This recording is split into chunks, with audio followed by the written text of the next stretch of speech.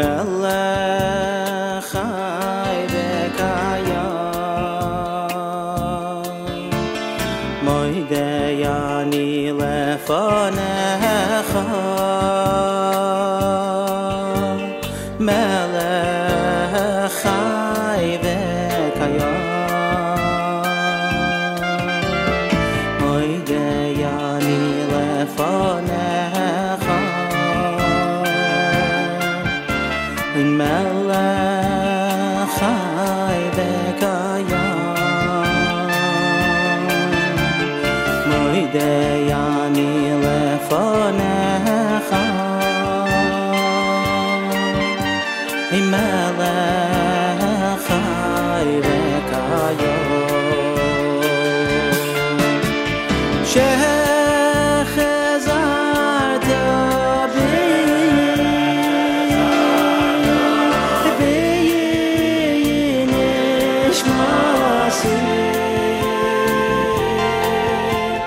nishmasi b'chema Rabbo emunasecha shechazarta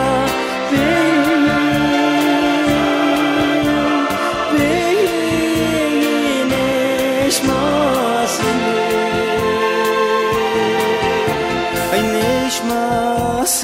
b'chema Rabbo emunasecha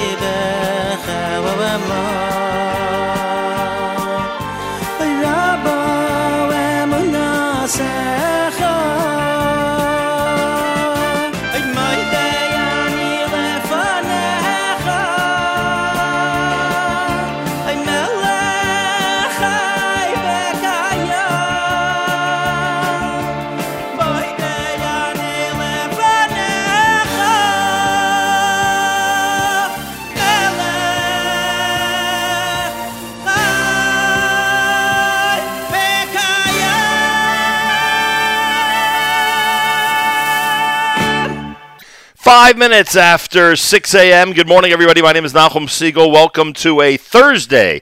This is your Jewish Moments in the Morning radio program. We are on the road. NSN, the Nachum Siegel Network, is on the road in Israel, sponsored by Aaron's Casino Farms. Make sure to take Aaron's Casino Farms on the road with you this Pesach for all your Pesach needs. Monday, we spent time with our friends at Gurion Publishers. Tuesday, it was Ezer Mitzion.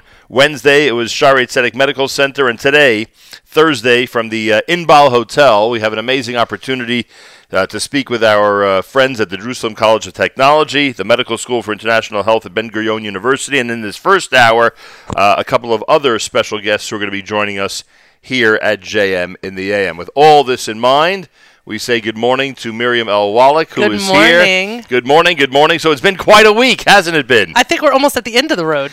We are almost, yeah, for this week, we are at the end of our road. We are almost at the end of the road. It is Thursday. We must start with a word about the Inbal Hotel because they've always been very hospitable to us. And they are this morning. Yeah, my gosh. I know. We told them we needed a folding table. All of a sudden, it looks like a bar mitzvah in here. Yeah, they really. I mean, there's a centerpiece, Nachum. There are flowers on our table. They prepared quite a kiddush. They also didn't know that the moment Yoni saw this entire setup, he would completely rearrange it by knocking all of this stuff over to the side. Correct. And replacing it with equipment. But I do thank the staff here for setting things up beautifully for us. And, of course, for their hospitality. And, again, they spoil us, you know. They do spoil us here. And, again, making this, the Inbal Hotel, our home base during our visit to the Holy Land. So this has been a great visit, a wonderful adventure, as these Israel trips tend to be, Baruch Hashem. And here we are at the Inbal on a Thursday morning, getting set to wrap things up. Back in studio tomorrow, by the way. Back in studio in New York tomorrow. Makes one of us, boss. How do you like that? Yes. Yeah, well, why would that Friday be different than the other Friday? Exactly. But anyway. I don't want to spoil you. It's one thing that the Inbal spoils us. Also, you would think that I would be sympathetic enough to my staff. Correct. After all of this. And you are. After all of this marathon-type programming on the road, jet-lagged, etc., that I wouldn't expect that they would be in on Friday mornings. And 10 p.m. meetings.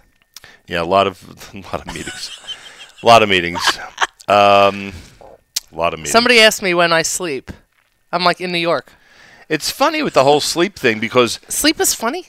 I'll tell you why. I can't wait to hear this. Because, I don't know if this applies to you, but it applies to me. Officially, I am in bed longer in Israel than I am at home. But I sleep less here. In other words, because I know that sounds strange. I'm not. Yes, because I'm listening. Because in New York, I'm getting up at 4:30 in the morning. Here, I can get up reasonably at 6 a.m. without a problem. But because of the nature of this whole thing, I am never getting a full night's sleep, and I am up every other hour.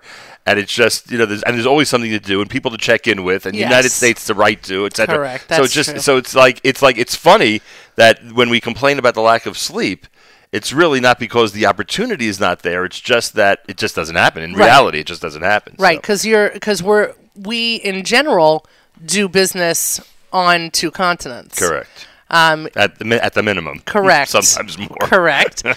For this trip, we've been doing business on 2 continents. So while I guess I'm used to managing that time well when I'm in New York, I am now burning it really at both ends, trying to make sure that things are managed back on both sides. Yeah, just some of the backstory of the broadcast week here at the Nachum Segal Network. All right, so we thank the Inbal.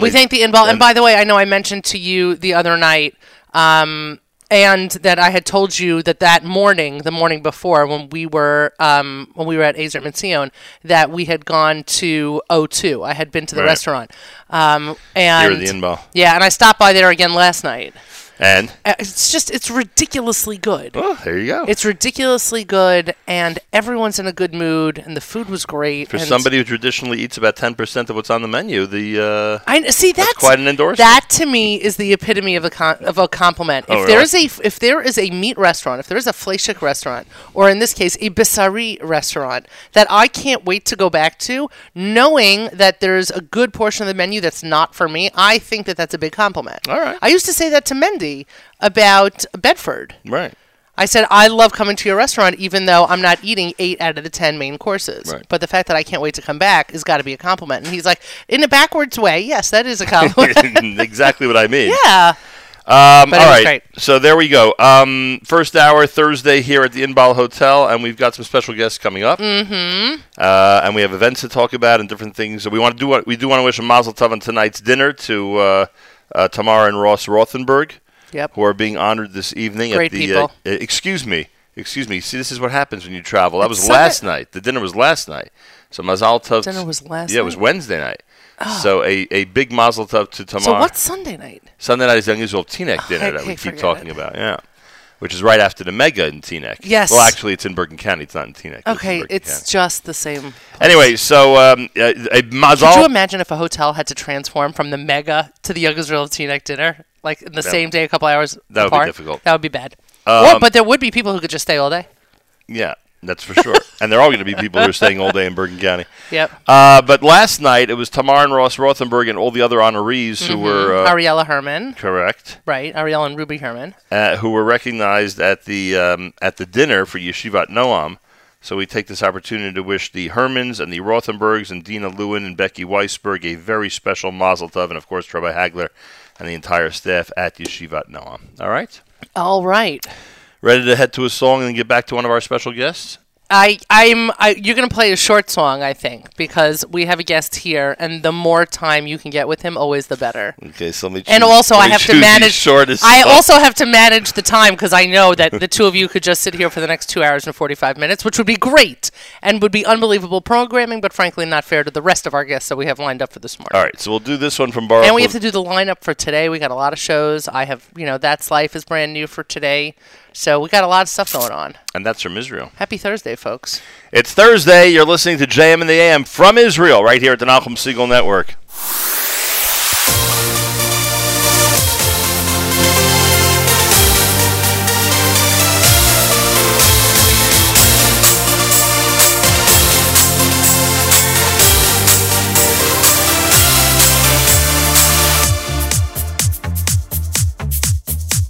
V'harevno Hashem, v'harevno Hashem Elokeinu.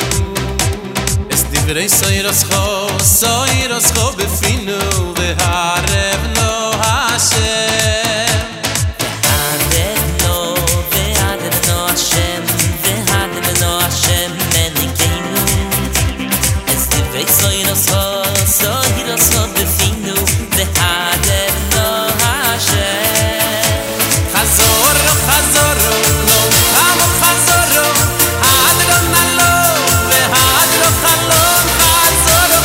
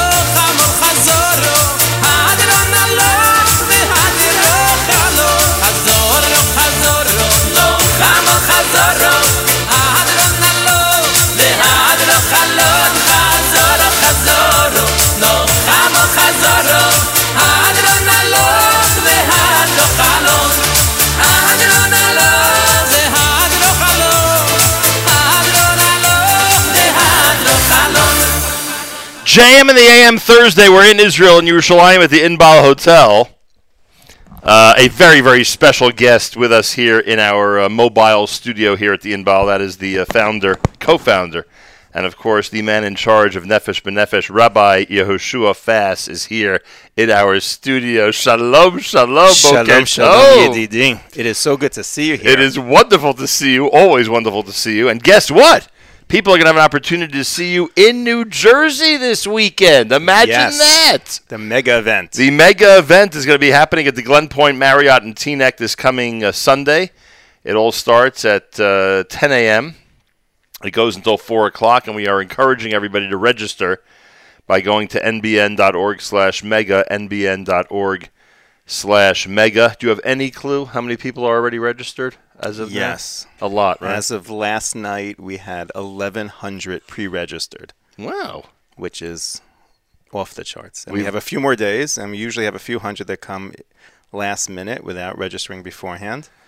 And we have close to 200 medical professionals who are coming for the medics. Combination of paramedics and physicians and nurses coming. It's going to be unbelievable. And the experiment worked, moving it out of Manhattan. Well, that was the first thing I was going to ask because people think that if you're going to hold a successful event in the New York, New Jersey area, it has to be in Manhattan. Obviously, this already with the numbers you have is a success at the Marriott Glen Point in Teaneck, New Jersey. And anybody who's anywhere on the Aliyah scale, the Aliyah chart, whether you're just considering it, thinking about it, dreaming about it, or if you're really ready to make the move, you should come on Sunday and explore further.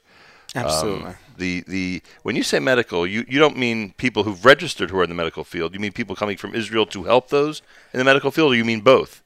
What did you mean by medical people? We have close to 200 prospective Olim. North American people. North American who are in the medical field who coming to the separate track of the medics.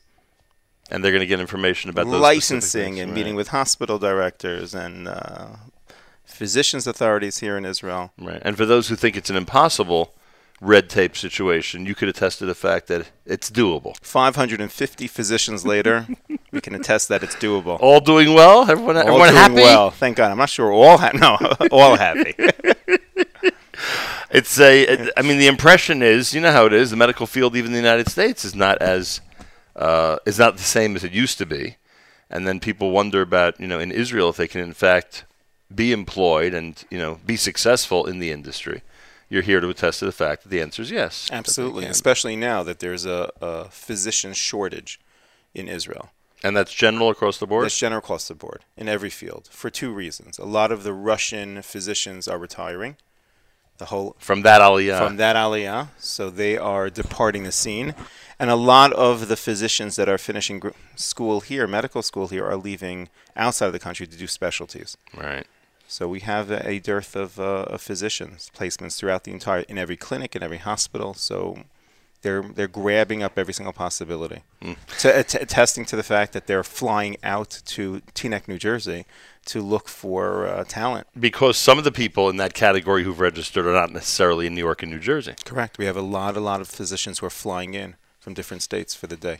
And how many professionals do you have to bring? Or is your staff sufficient to deal with all No, we have to bring in. We have to bring in from the Physicians Authority, from the Licensing Authority.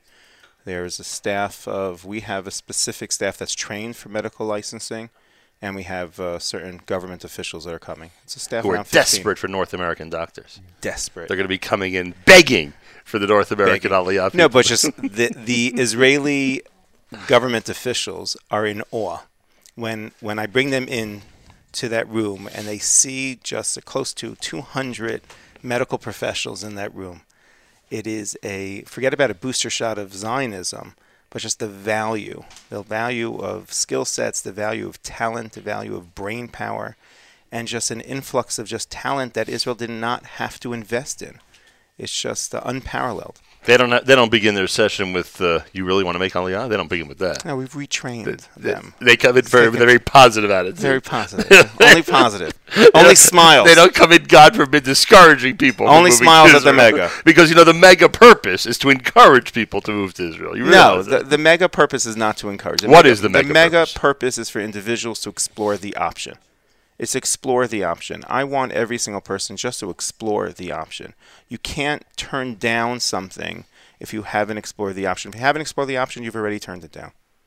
But everyone owes it to themselves and to their families just to explore the viability and the feasibility of the option of moving to Israel. That is what it's all about. Rabbi Yoshua Fass is here. We're at the Inbal Hotel on a Thursday morning. The mega event is at the Glen Point Marriott in Teaneck this coming Sunday, starting at 10 a.m. until 4 o'clock. nbn.org/mega to register. Be among the 1,100 plus people who've already registered for the event. nbn.org/mega. For those who criticize me for always concentrating on the medical field, there are other industries that people might be in. Shocking. That they're going to, yeah. None of the Jewish mothers will believe it, but there We are have some lawyers thrown into the mix. It's good. It's good. there are other industries represented at the mega, right? Yes. Even those who'd like to pursue entrepreneurial paths, Correct. or I don't want to say unusual, different paths, Yeah. things that are a little off the beaten track, let's put Sure. it that way. They could all get information from the people. Well, who you and I have discussed many times before of just the variety of professions that make Aliyah. There are on each flight. We Right. always are in awe of just the breadth and depth of just the professional. Could be chicken farmers. Okay, once in a while. Could be therapeutic We experts. usually have mainstream professionals on flights. Sorry, Malcolm. But You're not giving me a chance to talk about the outliers? no, Come not on. at all. I'm not into the outliers. But Yes, but we go ahead. have the staff and we have the vendors and we have the sessions that are tailoring for really mainstream professions. I'm professionals encouraging want to move to Israel. people to seek out their. I don't want everyone to think that only the chicken farmers are making Aliyah. That is not my life's mission. Will there be people? But I'm glad that we have this opportunity at the Inbal. I mean, certain people make an impression on us. That's okay? that's my bumper sticker.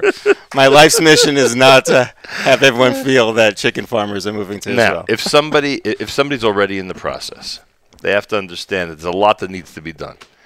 There's health insurance. I'm sure that's a big topic. There's education. Where are their kids going to go to school? Where are they going to live? Because you continue to encourage people, and I think this time I can use the word encourage. Yes. You encourage people to seek out places in the north and south. Mm-hmm. I mean, I hate to I shouldn't say I hate.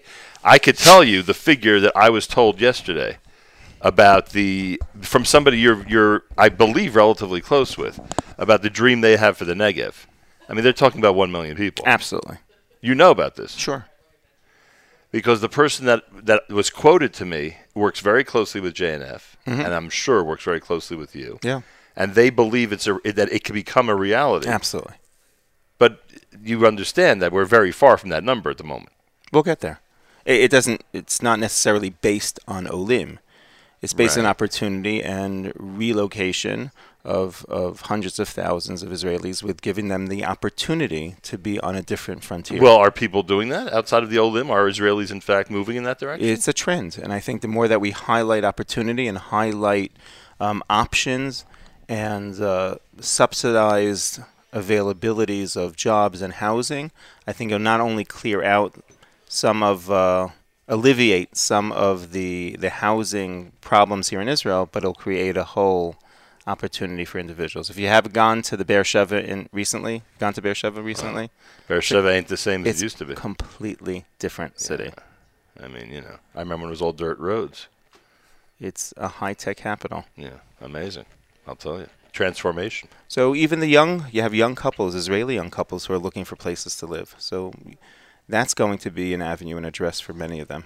Yesterday we spoke to somebody who's living in Kiryat Shmona, Yes. describing to us what life is like up there, as if there is no better place in Israel, which I understand. There are people who are very attracted to areas up in the north, and that's another. I don't think the figure is 1 million, but that's another goal that you and your partners have. Correct, but I don't think you're gonna reach right. It's not going to be more 1 of million, the south, but it's going to be significant. absolutely. Right. I was just in Kiryat Shmona 3 days ago. It's great. Professional or vacation? It was professional. I really vacate. You don't get a break, do No. you? But on Sunday, you'll have an opportunity to meet a lot of people with a lot Looking of dreams and goals. Looking forward. A lot of people who who want to make this Aliyah dream come true for them. And I mentioned before, I said insurance and education. Oh, people need to know what to order for their kitchens and they need appliances. You'll have a vendor there with appliances right? and shippers all and that accountants stuff. and finance. There are high quality ovens that fit in the Israeli apartments, right, Rabbi Fass? Absolutely. We shouldn't worry about that. That'll work well. So people can get information about that on Sunday, and every other area that they've ever thought about. I think we're over 50 vendors now. We have 50 different individual booths of just giving information of different businesses and different advisors at the mega at this point. Yeah, I think there are 40 concurrent sessions throughout the day. I think 6 per hour and 50 vendors. With different communities represented. Absolutely. Are you bringing any mayors this time around? I knew usually there's I think we're not. Who do we expect this time? Who are some of the special guests? Anybody coming in from Israel? Sure. We have Yoav Galant, Minister Galant is coming. Nice. He's right now Minister of Immigration and Absorption. Right. So he's coming for the day, which is great because he'll be a major player in the next government. Hopefully he'll join us on the air. Absolutely. Yeah. I'm supposed to bring him to you on the air. So that's that. And we have the entire Kakal administration from here, Kamkat Yisrael, Danny Attar and the Mankal. We have a JNF delegation that's coming to the day. We have the Jewish Agency delegation coming for the day. We have some federations. You're going to be busy on Sunday. Oh, yes. Now I know why it's 6 hours. Yeah. Just to entertain all the guests, it's going to take time. It's remarkable to see the different partners and the different institutions in America coming out for the day when 16, 17 years ago when we started these events, we were like, it was not a popular thing to highlight Aliyah. And now you have federations coming by. And okay, now 1 second. Now, at the risk of needing another 25 minutes for this. But 35. Let's go for it. 1 second.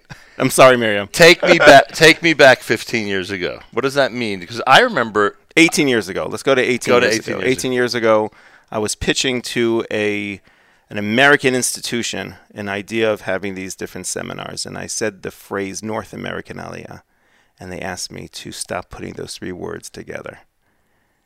And I said it again. What was their fear? Under warning. Because there's this historic understanding or sensitivity or nuanced relationship with Israel that North American Aliyah was off the books, and try to create the sense of modern Zionism and a passionate connection to Israel was somewhat relegated to other countries. Wow. So, and I just find it ironic. Meaning those in desperate times Correct. and turbulent situations, Correct. right? Aliyah was always viewed Right. as Aliyah of haven, of distress, Right. of refuge. But Aliyah of choice, of individuals who were not running away from something, but running to contribute. That was not really the Israel or the Aliyah that North American leaders were very much encouraging. Now, I will remind you of something. Historically, Yes. the majority of North American Jews were not in favor of the state of Israel being founded. So, we've seen this before. That's another half-an-hour conversation. Sorry, Miriam. At the minimum. Yes. At the minimum, because it's an impression that the young people out there would never believe at this point. Well, we have to reteach history. That's for sure. And in fact, I would argue, I think it's a fact that the majority of people in Israel, or in Palestine at the time, were hesitant to follow Ben Gurion and actually found the state, the majority of them. You can't underestimate the power of inertia, Right, exactly. of historic inertia. So you experienced that 18 years ago. But there is one thing, there's one area, and this Sunday has to do with it, where you really disproved me. And my prediction for modern Jewish history did not come true. And that was that I felt that in the first 10 years, or whatever figure you want to use, of Nefesh B'Nefesh, you would tap out with the people that want to make Aliyah from North America. There was a big surge, a tremendous amount of interest at the beginning. It would certainly last a while. You know, a couple of generations would be, children would move, their parents would go after, that type of thing, and many different scenarios like that. And then we would hit some type of lull where you wouldn't be able to encourage enough people to keep up the momentum, to have sold-out planes during the summer, to have group flights all year round. And then what happens, Rabbi Fass? 1,100 people pre-register at the 2019 Mega, completely disproving the Nachum Siegel theory. But you knew this all along. Every time I bring this up, you always say that you never felt that my theory had any real basis to it. Sorry, Nachum. Yeah. Well, it's not just a matter of me being wrong. No, it's a matter of North American Jews there's being more a committed North than we thought. American Zionist conveyor belt that creates individuals who are oriented to contemplate Aliyah. Right. You just have to make sure that process and machinery is still working, and they'll produce a certain amount of thousands of every single year who are entertaining the concept. My job is to make sure that when they come out of that conveyor belt of Zionist expression, whether that's camps and schooling and community expressions, that they have the availability to really entertain the concept. All right, we got to wrap up, but two things I must say. So fast? I know, Yeah, believe me, I'm not happy about it. Two things. Number one, a big shout out to those schools, both day schools and high schools, that do spend a good amount of time on the importance of considering Aliyah. Absolutely. And there are a lot. Absolutely. Not enough, but there are a lot that do so. There are also schools that will never mention for 4 years that there's a mitzvah of living in Israel, but we won't get into that right now. So a big shout out to them. And also, another point I always make, and I'm sure we'll make it again on Sunday, one of the things I've discovered in working with you for all these years is that there is an unbelievable core of Zionist feeling and manifestation in communities where we wouldn't necessarily expect it. Correct. It is unbelievable, the spirit, and this is, again, one of the, everyone thinks Birthright, for instance, is successful because it's a free trip. It's also successful because there's an interest among that crowd to actually visit Israel. They have the opportunity. And that shout-out goes to the parents and to the educators and the rabbis across the board who have made sure that even if people are not as ritualistically inclined as we might be, still Israel is a mega. So let's talk about that on Sunday. We will at talk the about mega it on event Sunday. itself. There's free parking. There's food. We're close to family, so you don't have to worry about babysitting issues. That is why we moved it from Manhattan to Teaneck. And symbolically, that is why we're seeing a surge of registration. And symbolically, you know that Teaneck is one of your hubs of Aliyah. Who knew? Could you imagine? Bergen County has been one of the hubs of Just Aliyah. by chance, we placed the mega right in Bergen County. Just remarkable. There are like 11 Jewish communities. They won the lottery. It Surrounded. was going to be in Pittsburgh. No. Oh, is that how it works? There was bidding. Different cities were bidding for the mega. Yes, like Amazon. Like the Super Bowl, right? Different cities were bidding for it, and Teaneck came out ahead. Amazing. Whoever that mayor of Teaneck is, we must compliment them. Mega event Sunday, everybody. We'll see you there. We will broadcast from there, and Rabbi Fass will bring over some amazing guests, and we'll have an opportunity to give shout-outs to the Jewish community across the board and across the country who are so dedicated to Aliyah. nbn.org/mega. nbn.org/mega. We will see you on Sunday. Can't wait. Tadar Rabah. Always nice to reunite with Rabbi Fass in Israel. Nothing like it. More coming up. You're listening to a Thursday morning edition of JM and the AM from the Inbal Hotel in Jerusalem, Israel.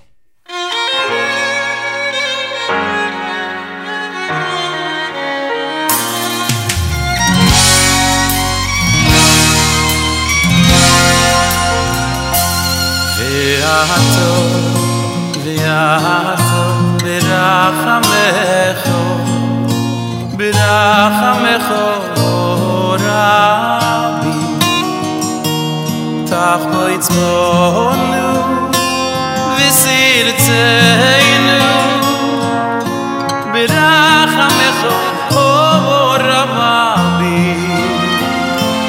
v'atom, b'rachamecho,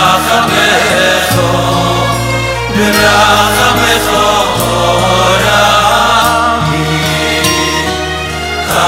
It's more this is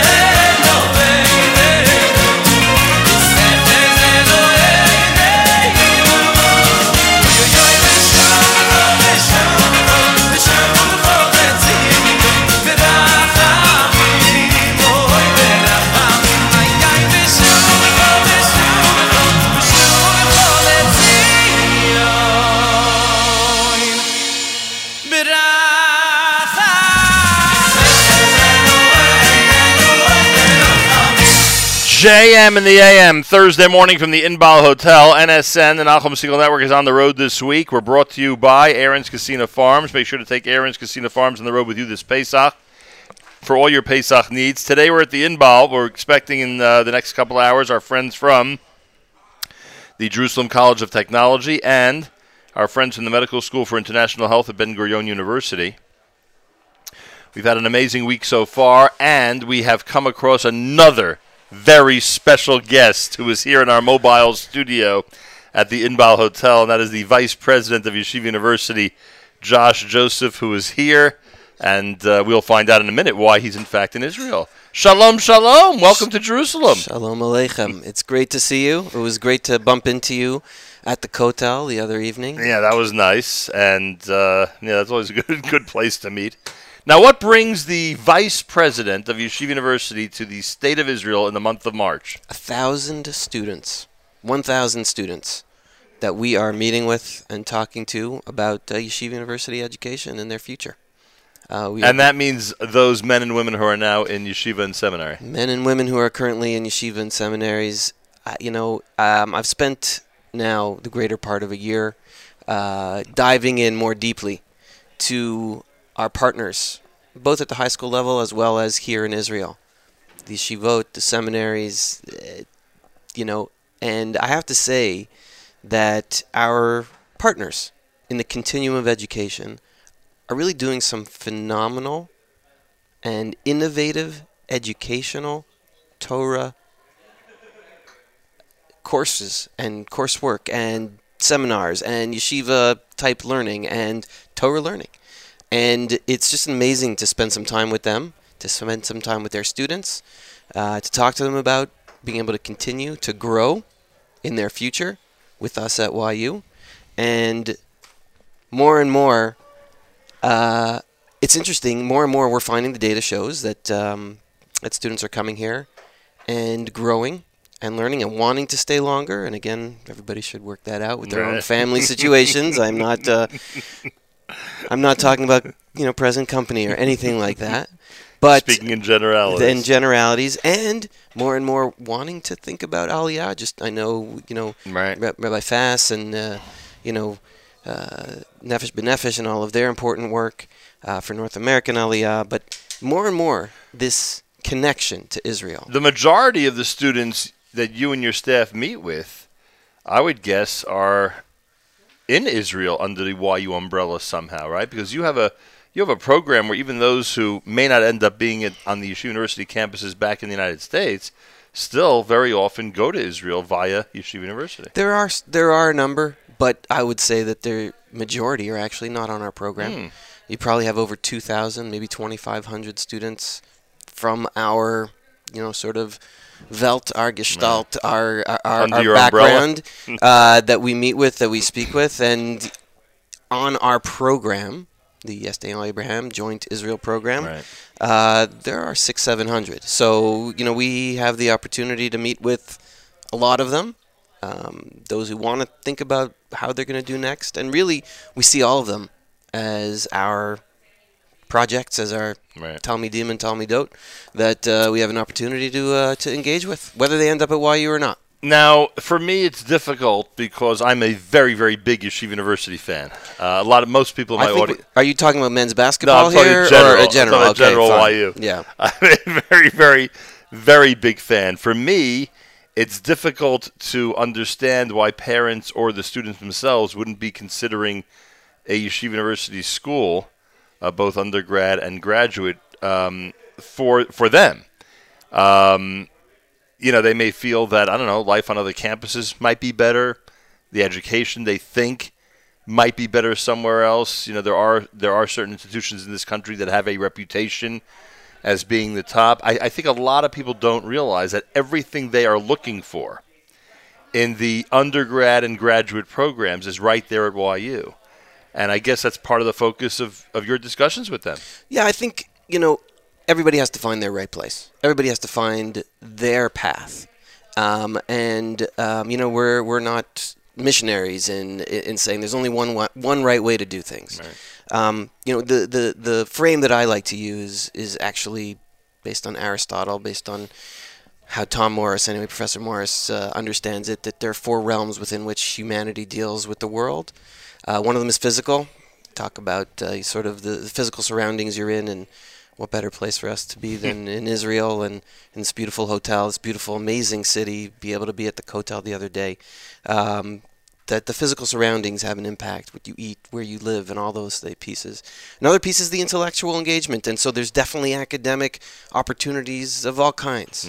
The other is an emotional background, and we have what's known as a world-class sort of counseling and advising group, spiritual guidance, and so on and so forth. And spiritual and inspiring programs. And then the 4th element is, of course, ruchnias, right? Spirituality. So you're putting that as a separate, right? And that's Aristotle's frame.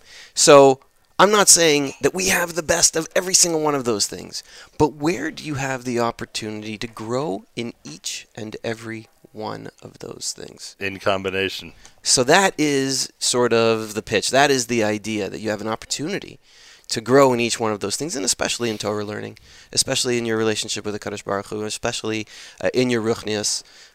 You have an opportunity. You come to Israel, you learn, and you have an opportunity to continue to grow. Come join us in that growth. You know that our staff who's here with me in Israel are all Yeshiva University graduates. Well, I wouldn't have it any other way. Exactly. I mean, it's just this team is YU. Speaking of being YU, how proud we still have to work on all of their children coming to YU. Though. I don't know. We could talk about that. But, interesting. Well, based on your theory, isn't some enough? Right? Has everyone looked for where they belong? No, I mean, I'm being nice, to you, but there are other people in the room, so. You only get working on that.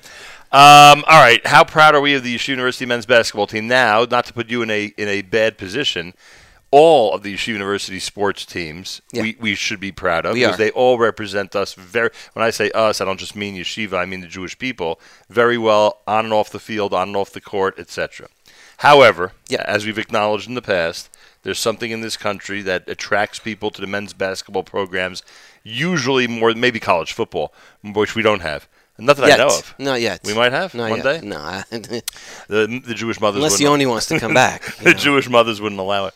But there's something about the men's basketball, category that's, there's an excitement there. Exactly, and thousands and thousands. I mean, in some cases, hundreds of thousands of people across the country are following their local collegiate sports teams. Ours, Yeshiva University's men's basketball team, did very, very well. Unfortunately, we lost in the final this year. But like I've said countless times over the last few months during the season, you can't be prouder of a group representing us the way they did both on and off the court, because this group gets it. Not every group has gotten it, but this group gets it, that when they're on the court and they're playing, they are really representing not just Yeshiva, but the entire Jewish people. They'll encounter people who've never seen Jewish people before. So big shout out to them, and I know that you are extremely proud of their accomplishments, Absolutely. even if they didn't make it to the NCAAs. Look, and you shame me. You probably ended up at more home games than I did even this year. So, we're proud of our number one fan. Thank you very much. And I have to say that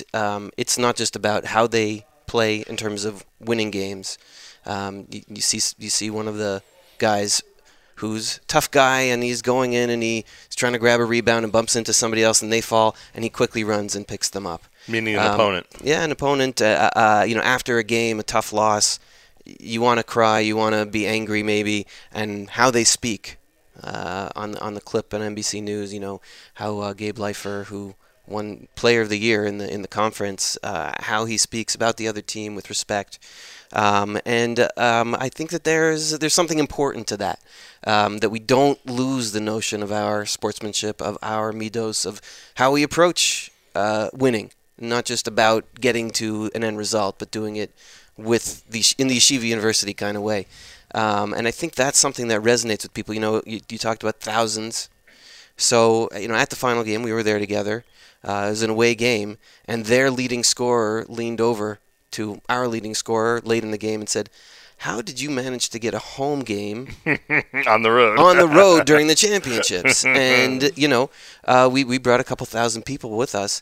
What they didn't know, and we didn't know at the time, was that streaming on Max Live, there were about 27,000 people, 27,000 unique viewers during that time. Pretty amazing. And so when you talk about a front porch for not just the university, but for what we talk about, what we care about, and those kinds of opportunities, it really is a wonderful opportunity, and it allows us to highlight some of the student athletes and some of the great things that they're doing. Ryan Terrell was a rookie this year, and he won Rookie of the Year, and so we highlighted him in the Los Angeles papers, and there was even bigger news coming out of Los Angeles this week that was tweeted out by Eula. Yes. Let me ask you a trivia question. How many deans at Yeshiva University went to the Eula Boys High School, graduated from the Eula Boys High School? Well, the only one I can think of now is the new one.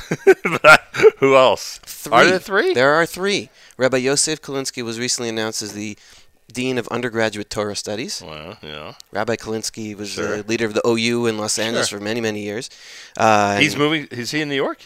Is he moving to New York? Yosef, the son. Is the dean. His son. His son is the dean. Got it. Rabbi Yaakov Glasser is the dean of the Center for the Jewish Future. Of course. And now we just announced this week that Dr. Noam Wasserman, coming to us from Harvard, from USC, who's best-selling books and a wonderful speaker. Brilliant mathematician. Old friend of mine. Old friend of mine as well. Didn't turn him away from coming back to YU. An incredible high school basketball scorekeeper. Okay. You know more than me. Trust me. I once saw him keep track of like 12 assists and 15 rebounds in the same play. Unbelievable. Senior Vice President of Yeshiva University, Josh Joseph. We're in Israel, and everybody out there, what can I tell you? We're big YU fans, and the work that Yeshiva University is doing out there in our community is to be admired. To say the least. Are you going to make it to the Sarachek tournament at all next week? Are you going to make it to the Sarachek tournament? I hope so. Yeah, I hope at some it's point. Exciting. That's coming up. And, we have some exciting other things. We launched our YU Torah app. Yeah, we had a whole session with Ari Glasser about that on the air. Yeah, and then that was great. We had the event on Sunday that was terrific. And, now we brought back home one of our sons who had been away, Rabbi Aryeh Leibowitz, who was part of it, and we're excited to have him involved. And, just reminding people, basketball is fun, but, Torah also is an important element to what we do. Well, there are a lot of people whose only association, I mentioned this during the interview, whose only association with YU is the YU Torah site and app. So it's it's a very important venue for Yeshiva University to remind people what they provide to the community. Yeah, I think that is. And then, I guess the only other thing I would say, and I'm looking at Miriam, and she's probably telling us we are close to out of time. Yeah. So I'll worry about that. And that's our alumni. Right. And that's people like you. And, the chizuk that you give us, our alumni, who are out there representing, sometimes nudging, but cajoling and guiding and reminding us of who we are meant to be. That's more important than a lot of the other things we do, and that gives us chizuk, and that gives us the sort of internal wherewithal to keep going. So I appreciate you, and I appreciate everything you guys are doing. Well, our pleasure, and it's an honor to be known as a YU guy, and that's what most people in the community, how they designate me when it comes to educational affiliation. Senior Vice President at Yeshiva University is Josh Joseph. What a pleasure to reunite in Jerusalem. Thank you so much. All right, thank you. More coming up. It's a Thursday morning broadcast at JM in the AM. We are on the road, and NSN on the road in Israel is sponsored by Aaron's Casino Farms. Make sure to take Aaron's Casino Farms on the road with you this Pesach for all your Pesach needs. More coming up. Here's Yaakov Shweki at JM in the AM.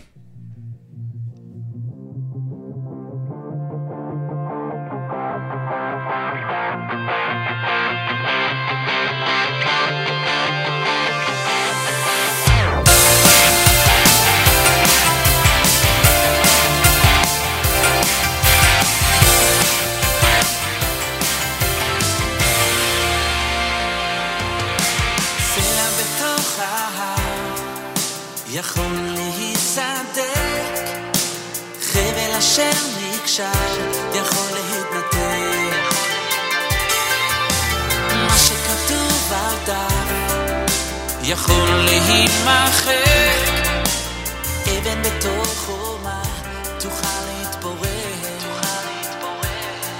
אבל עם ישראל חי כאן לעולם,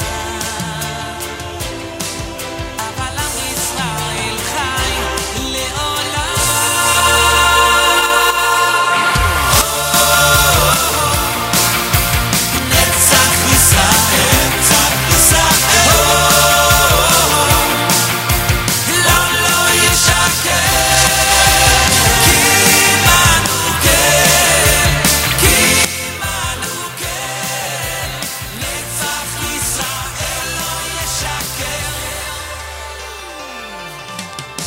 גם בתוך ההר יכול להיסדק, חבל אשר נקשר יכול להתנתק, ומה שכתוב בדף יכול להימחק, אבן בתוך חומה תוכל להתפורר, אבל עם ישראל חי לעולם, אבל עם ישראל חי לעולם.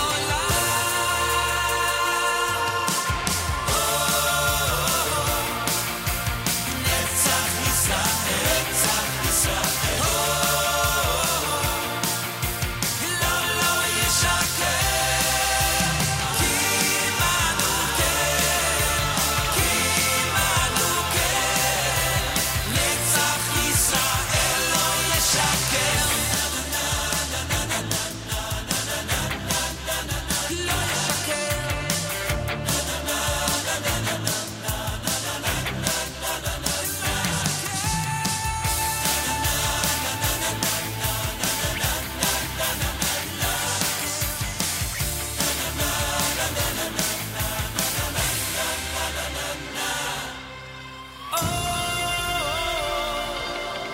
נצח ישראל, לא לא ישקר,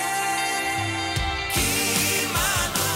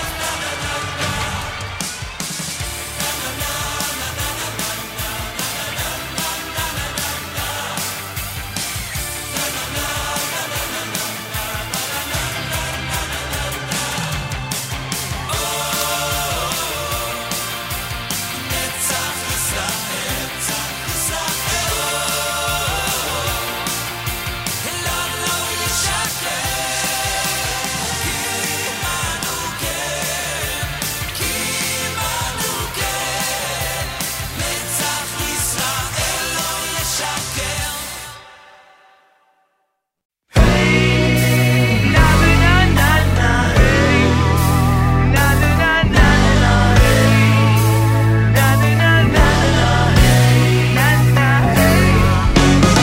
תגידי לי שמשיח הגיע, שהעצבות נכנעה לשמחה, ואין יותר מלחמות להכריע. תגידי שלסרטן יש תרופה, תגידי לי שמחלתי על אמש, תגידי לי שעוד יש לי סיכוי להינצל ולזרוח כשמש, תגידי לי שליבך לא כבוי, ותבשרי לי בשורות טובות, כמו שרק את יודעת לבשר. רק תבשרי לי בשורות טובות, אני לא יכול לשמוע חדשות יותר. בשורות טובות,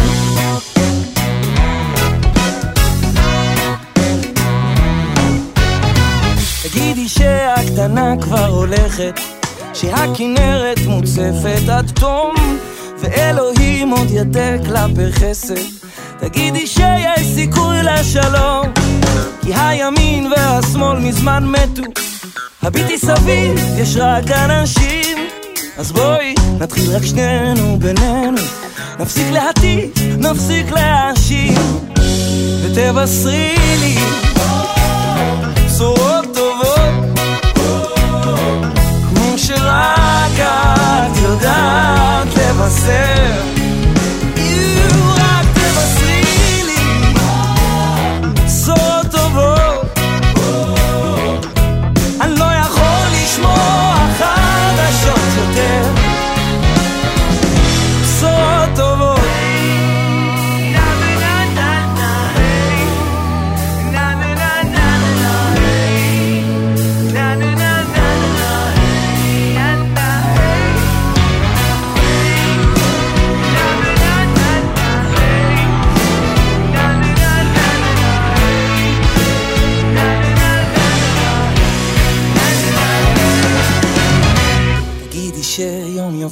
בני 7, זוג זקנים על ספסל בגינה.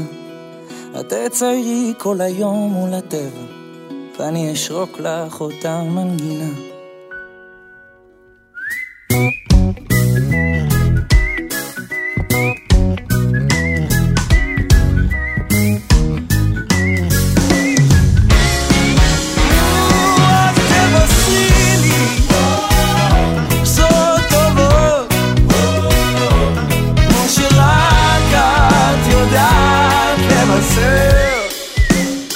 אם תבשרי לי סוד טובות,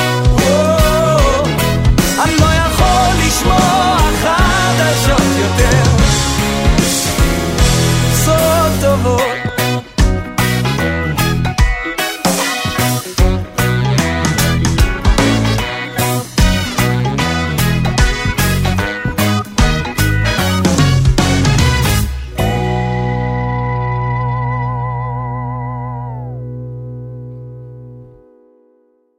America's one and only Jewish Moments in the Morning radio program, heard on listener-sponsored digital radio around the world on the web at NachumSegal.com, on the Nachum Segal Network, and of course on the beloved NSN app. And we are spending the hour with the Medical School for International Health at Ben Gurion University as we explore this amazing institution. And to start things off, an old friend, somebody who I am reuniting with for only the, second or third time in the last 4 decades, and that's Dr. Alan Jotkowitz. Dr. Jotkowitz is the MSIH director. He's the director of the Medical School for International Health.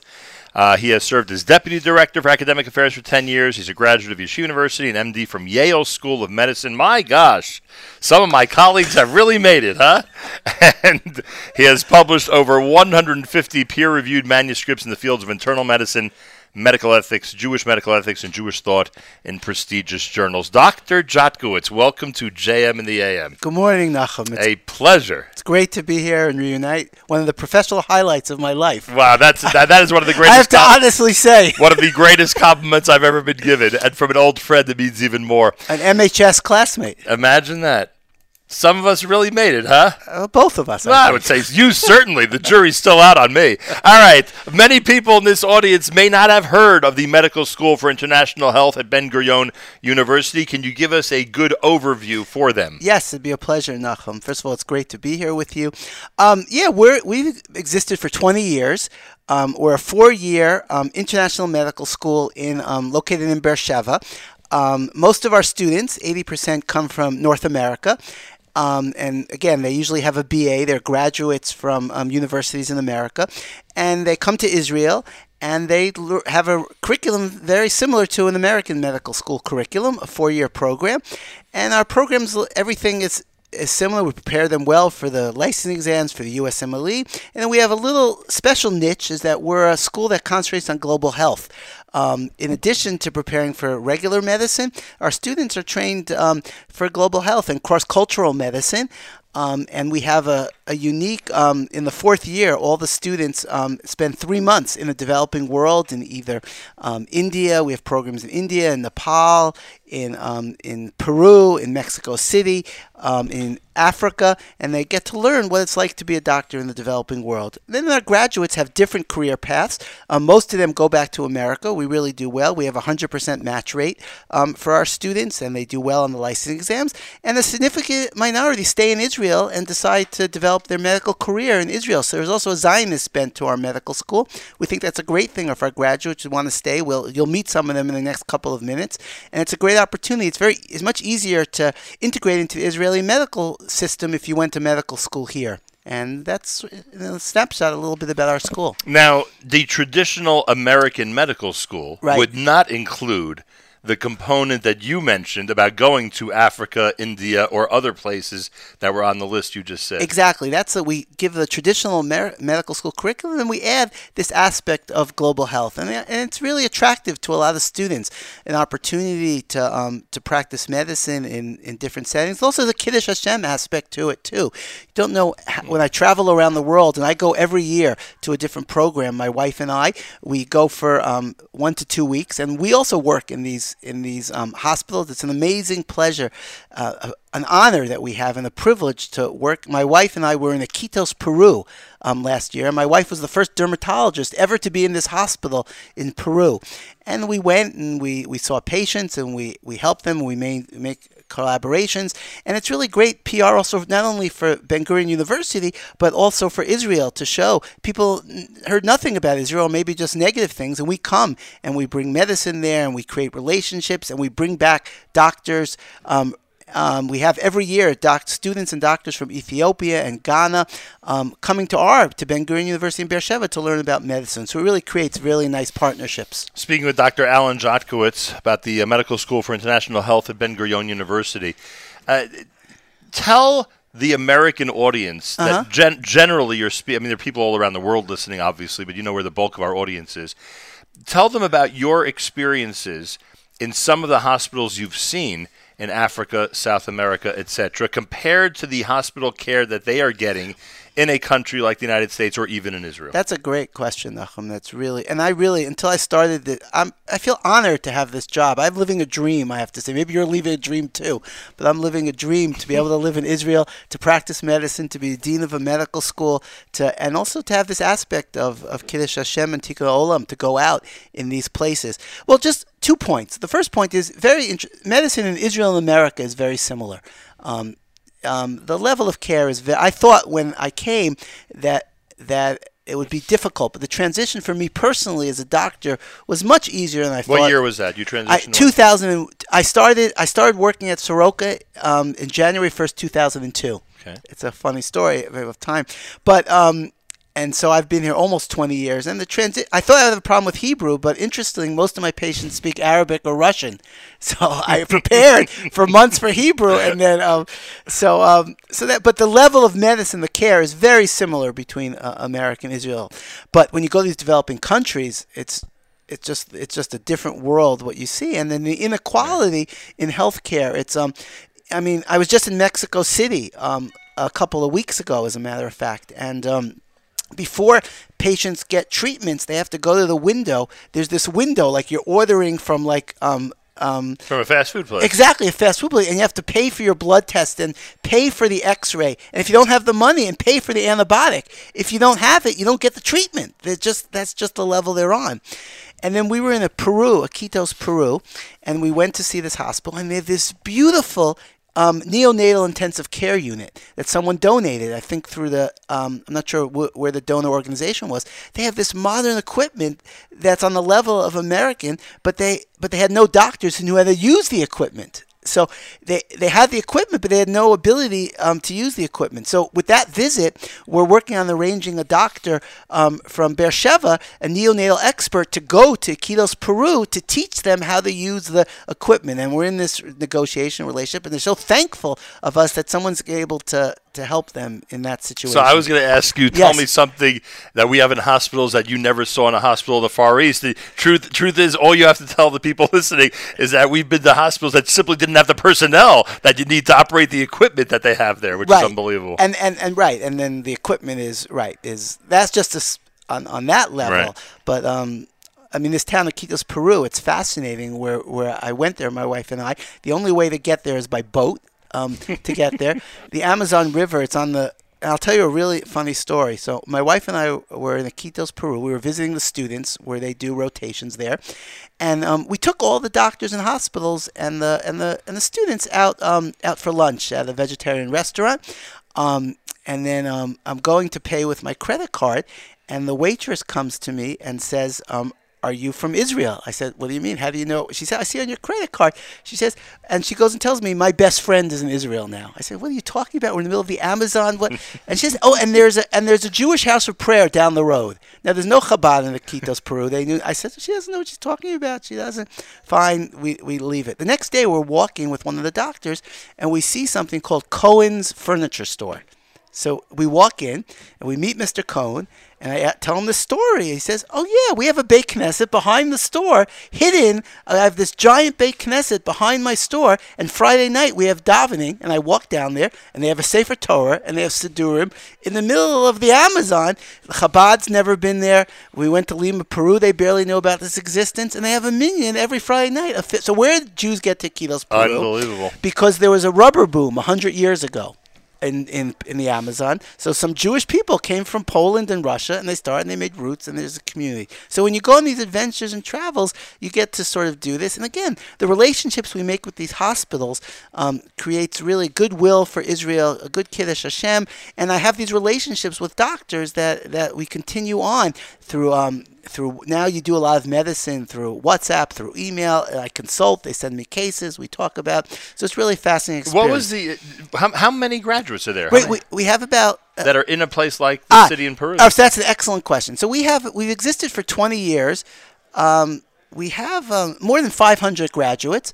And then Eric was just telling me the story. Eric, and you'll meet, one of our alumni, is the head of vaccines, is in charge of vaccines for the Israel.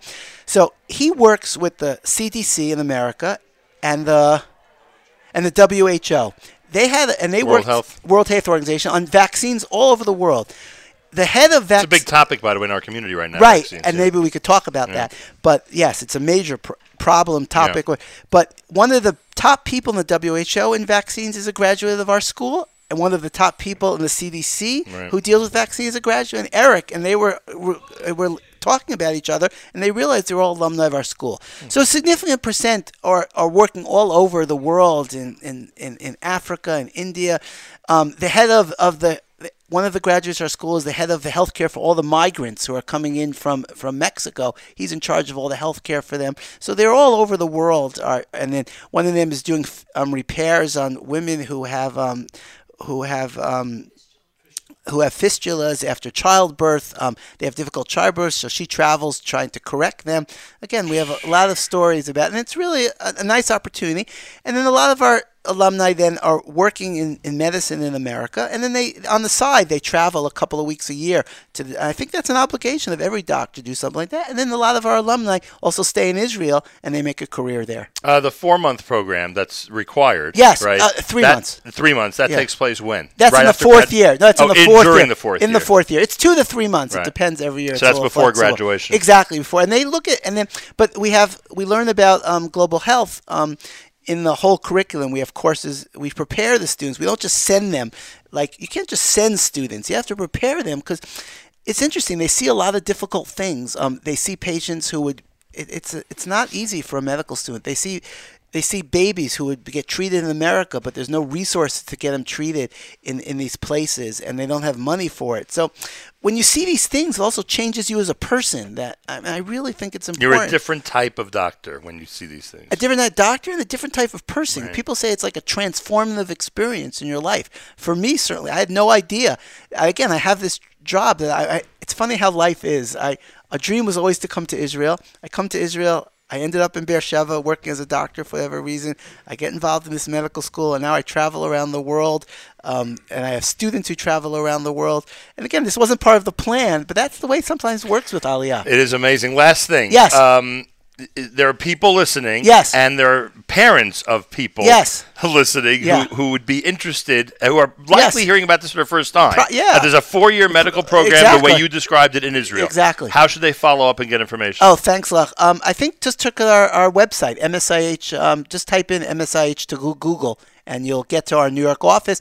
We have 2 offices. We have an office in Beersheba, and anyone who's interested, I get a lot of listeners come from New York, I think. So we have an office in New York that handles a lot of and just type in MSIH to Google, and they get all the information. And we have people, I don't know, who can answer any questions they have. Excellent. Thank you, Nachum. A pleasure to reunite. It's really been a great pleasure. Dr. Alan Jotkowitz, the director of the Medical School for International Health at Ben Gurion University. And now, if you thought I know Dr. Jotkowitz a long time, now I get to speak to somebody I know even longer. And that is the legendary Dr. Shimon Glick, who is here. And Dr. Glick, I am honored that you came to join us here today. Pleasure to be here. Thank you so much. You, of course, know that Chana Shapira was my aunt. That's right. She helped us significantly as she did to all American Olim in Beersheba. So we have a close relationship. Derech HaMeshacharim. Right. Yeah, that's the place.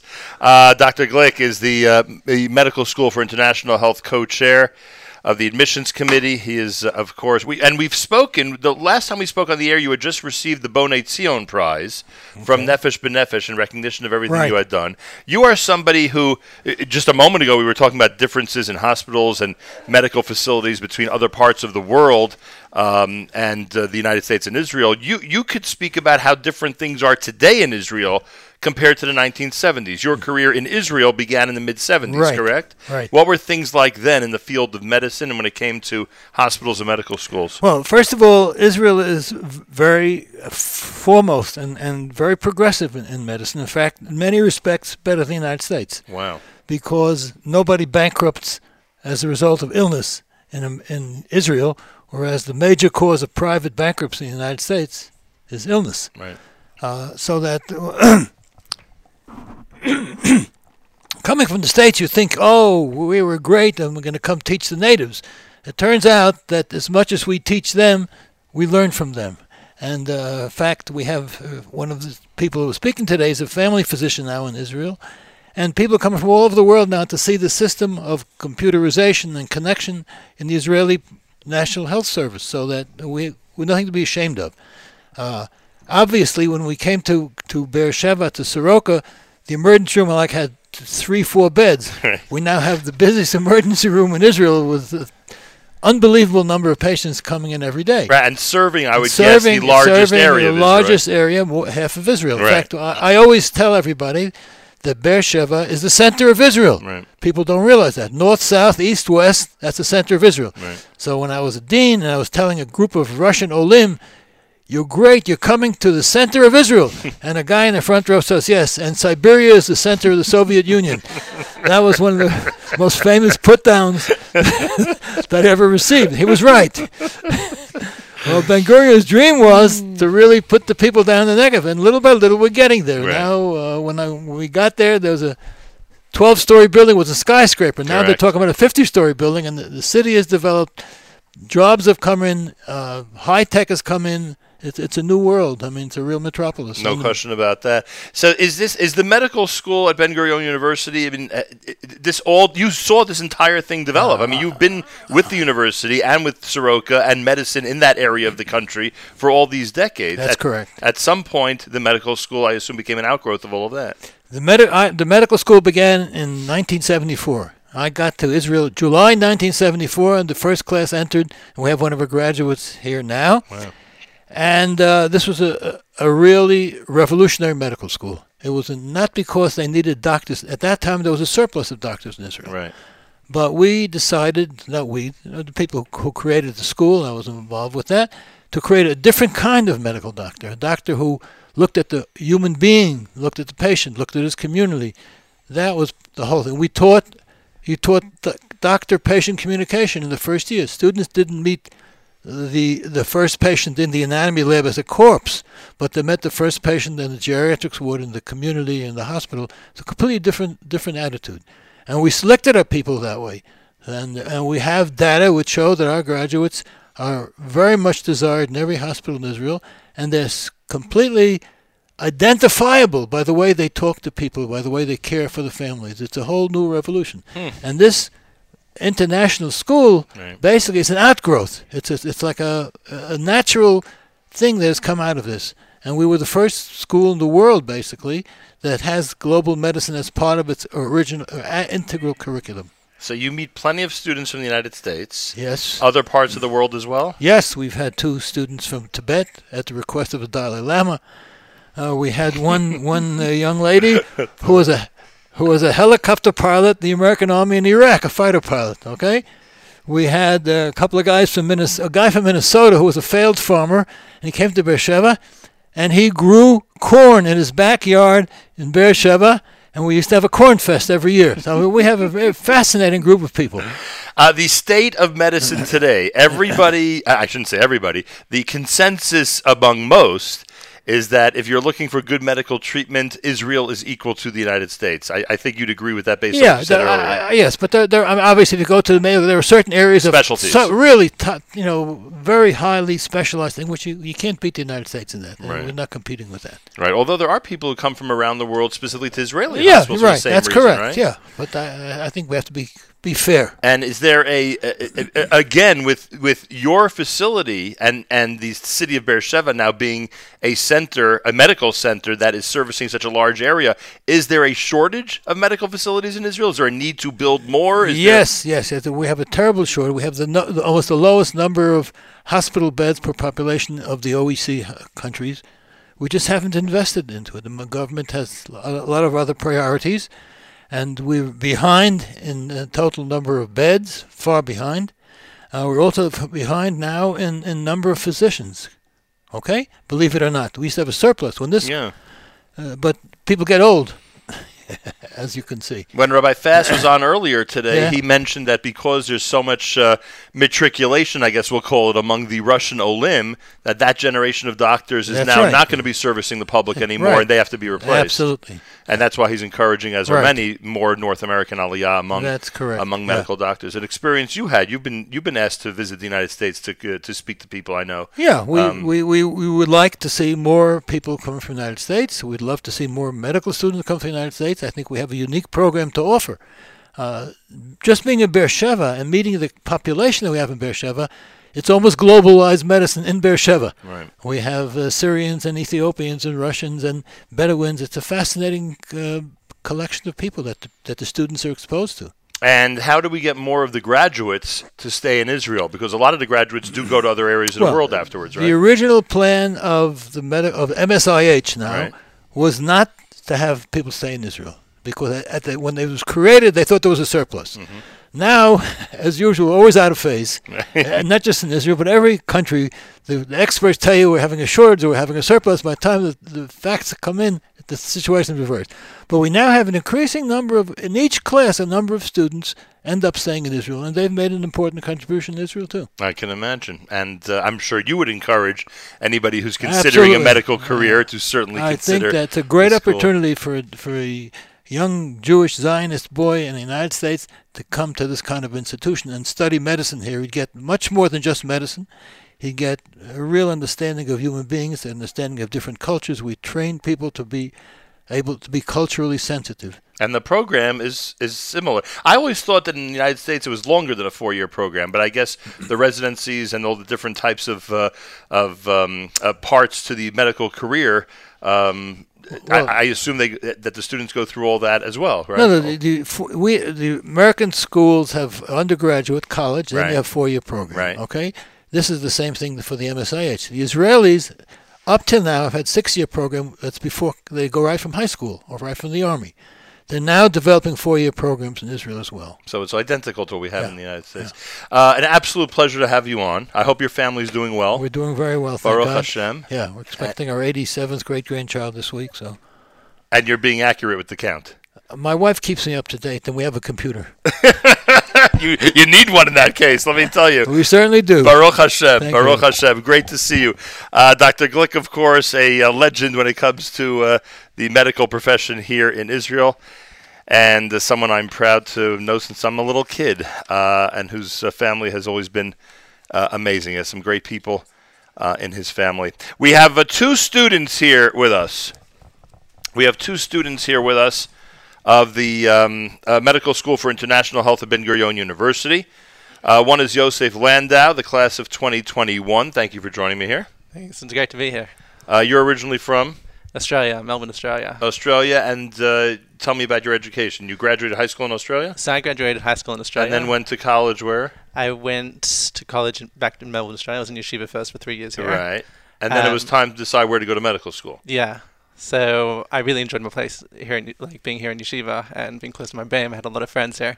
I really wanted to come back and sort of be close to that environment. So, do you live in Beersheba while you go to school? I actually live in Ofakim, but not that bad. Yeah, it's about half an hour bus ride every day. Very interesting. Wow. And Shayna Miodownik is here, class of 2022. Welcome to you. Thank you. What's Thank your you for having background? me. A pleasure. Where are you from? I'm originally from Queens, New York. There you go. And then I came to Israel in 2010. Right. I went to seminary here for the year, did Shirut Leumi. I stayed in Israel. I did my undergrad and my master's in Bar Ilan University in the center. And then spent a couple of years, and now I'm in Ben Gurion University. Very on the nice. site. All right, here's the question, and I hope nobody here takes offense to this question. Is there pressure, especially you, because you're from the U.S., is there pressure from friends and relatives to go to medical school in the United States? Because there's this impression that medical school in the U.S., I don't know what it's like in Australia, cannot be beat by any other institution in the world. What was the reaction when it was revealed that you're going to be going to medical school here in Israel? Actually, I have a lot of support from my entire family and all my friends in America. They weren't entirely surprised, as I've been in Israel for several years. And studying in Israel was my number one choice.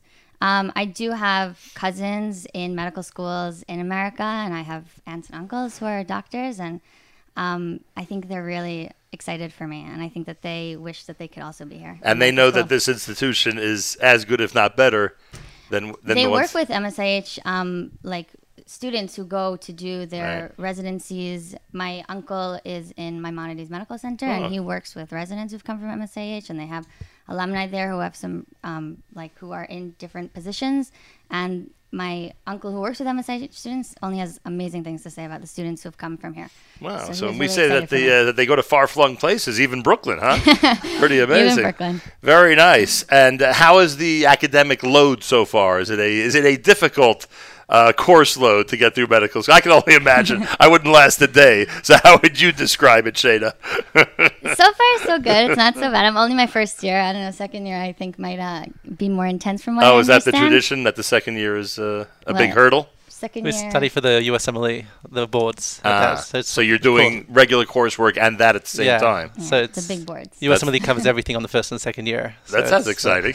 Something to look forward to. So far, so good. So we're so good, and we all help each other. So it's really. You must meet a lot of colleagues from everywhere, I would guess, right? What do you mean? In terms of other students who are from other areas of the world, the U.S. and Israel, and obviously, Yeah, we have students. like a real melting pot, I would guess. Yeah, absolutely. We have students from all over. A few from Israel as well, and then from so many different countries. We have from Australia, we have from Europe, we have from America, Canada, and we all, so maybe a hard workload, but we all kind of help each other. We study together, we test each other, and it's really makes it easier. And the English speaker who's worried about a language barrier, I would assume all of it, if not most of it's in English, right? All of it's in English, and then from the very first day, we start getting lessons in Hebrew, medical Hebrew Ulpan, and now I'm in my second semester now, we start going into the wards, we interview patients in Hebrew to start getting used to that, so that in third year, when we do start doing our rounds in the hospital itself, we'll feel much more comfortable.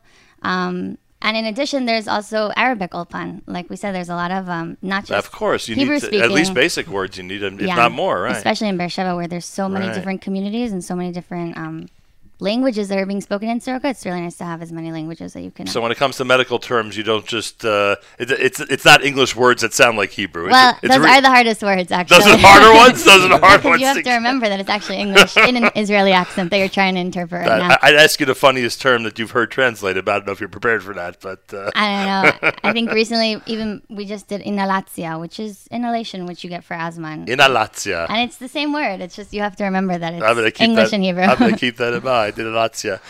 So Yosef, and you also, I would assume, do you have other colleagues from Australia? Do you have a? There's actually someone from Australia who's in my class, but I never knew him from Australia. That's He's from pretty Sydney. I'm from Melbourne. Yeah, we don't really know. And you appreciate the melting pot, all the different people. Yeah, I you actually meet? love it. I really enjoy it. I spent quite a bit of time in America as well, so I met people who were from Baltimore and like where I was in yeshiva in Ner Yisrael. So I met people who were affiliated with Ner Yisrael, people who are from Pretty good medical school in that area, by the way. I don't know if you've heard of it. Not as good as ours. There you go. The quote of the day. There's actually Let Mike Bloomberg know that this school's better than Hopkins. Actually, Professor Glick was talking about like how the focus on how relating to patients. Right. So one of the doctors I used to shadow when I was in Baltimore, he's actually an alumni of MSH, maybe Professor Jokowitz will remember, Dov Frankel, yeah. Unbelievable. So he's an emergency physician, and I shadowed him, and like in an emergency setting, you see a lot of people who, for the first time, you're not seeing these people regularly. So I actually afterwards I sort of like complimented him, like his patients were really comfortable with him. I was like, how do you have that bedside manner? He's like, oh, that's from Ben Gurion. So unbelievable. There you have Yeah, it. so- All right. The proof's in the pudding. People are crediting the school for the attitudes that they have when they take care of people in the field of medicine. Can't get a better approbation than that. Medical School for International Health at Ben Gurion University. Yosef Landau, the class of 2021. Good luck with those boards. Thank you. What month does that take place in? We're taking that at the end of July. Wow. In English? Yeah, in English. There you go. Oh, it's an international test? I mean, you can sit it. It's an American test, but you sit it in Israel or you sit it anywhere. If you'd go back to be a doctor in Australia, would they recognize that test? Yeah. And Shana Miodownik, the class of 2022. Continue good luck to you. Thank you very much. And best to all your colleagues at the Medical School for International Health at Ben Gurion University. All right, we're going to continue with more coming up. Our friends from Ben Gurion University and the Medical School for International Health. We have more people to meet on this Thursday morning broadcast. I do remind you that NSN On the Road is brought to you by Aaron's Casino Farms. Make sure to take Aaron's Casino Farms on the road with you this Pesach for all your Pesach needs. And Beth Chester is going to be who will meet coming up, will be at from MSIH, is going to be at the mega event this Sunday in Teaneck, New Jersey, with our friends from Nefesh B'Nefesh, an opportunity not only to speak to us there, but to meet people who want to go to medical school at this wonderful facility in Israel. So that's all coming up on Sunday at the mega event in Teaneck, New Jersey. Meanwhile, we have some music for you. This is JM in the AM.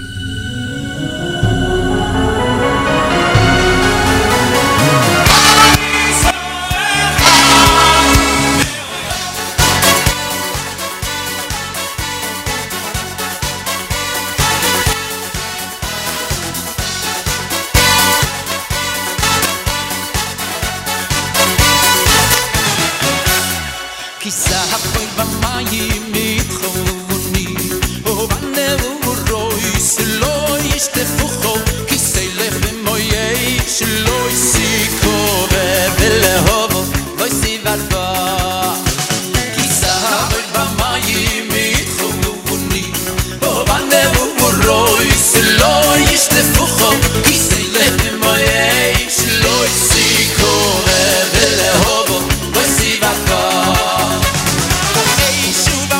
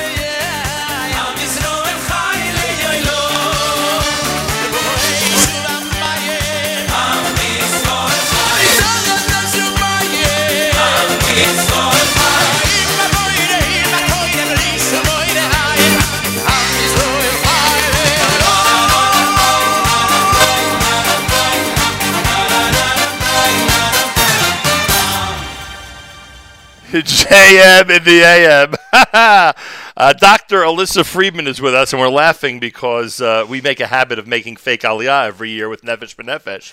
But she says she was upset that we didn't make the fake aliyah when she moved to Israel. I guess we missed that flight.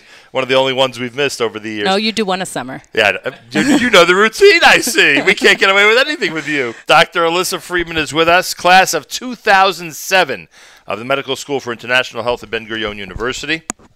Currently a family medicine physician for Klalit in Yud Aleph, Israel. What does that mean, Yud Aleph, Israel? The neighborhoods in Beersheva, when they started out, they named them Aleph, Bet, Gimel. So the number 11 neighborhood is where I practice. What were we, Dr. Glick? What neighborhood number were we in Beersheva and Derech HaMashacharim? Aleph? Wow. It very separates beginning. Hay and Aleph. That's actually where we both live, across the street from each other. Very cool. Nice neighborhood. Lovely. I know it well. So when did you decide to go to this medical school after your collegiate career?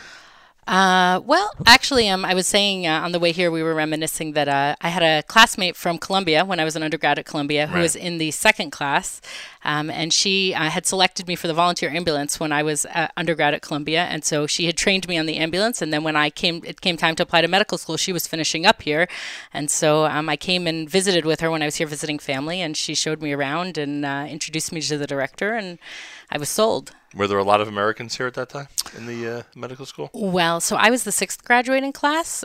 So at that point when I visited, the school was about 30 students per class at that time. So there were about 100 and something students here at that time. Now, assuming that what Dr. Jotkowitz described earlier was tradition back then as well, where did you spend your 2, 3, 4 months in some different area of the world? So I actually, I had decided I was recently married, and my husband had already made Aliyah. So for our family, it made more sense to stay in Israel. Right. And so I actually did mine right in Beersheva, and I worked with a physician named Mohammed Murad, who's an Israeli Arab, and he worked with a lot of Bedouins. And so I actually worked with him with the Bedouin population.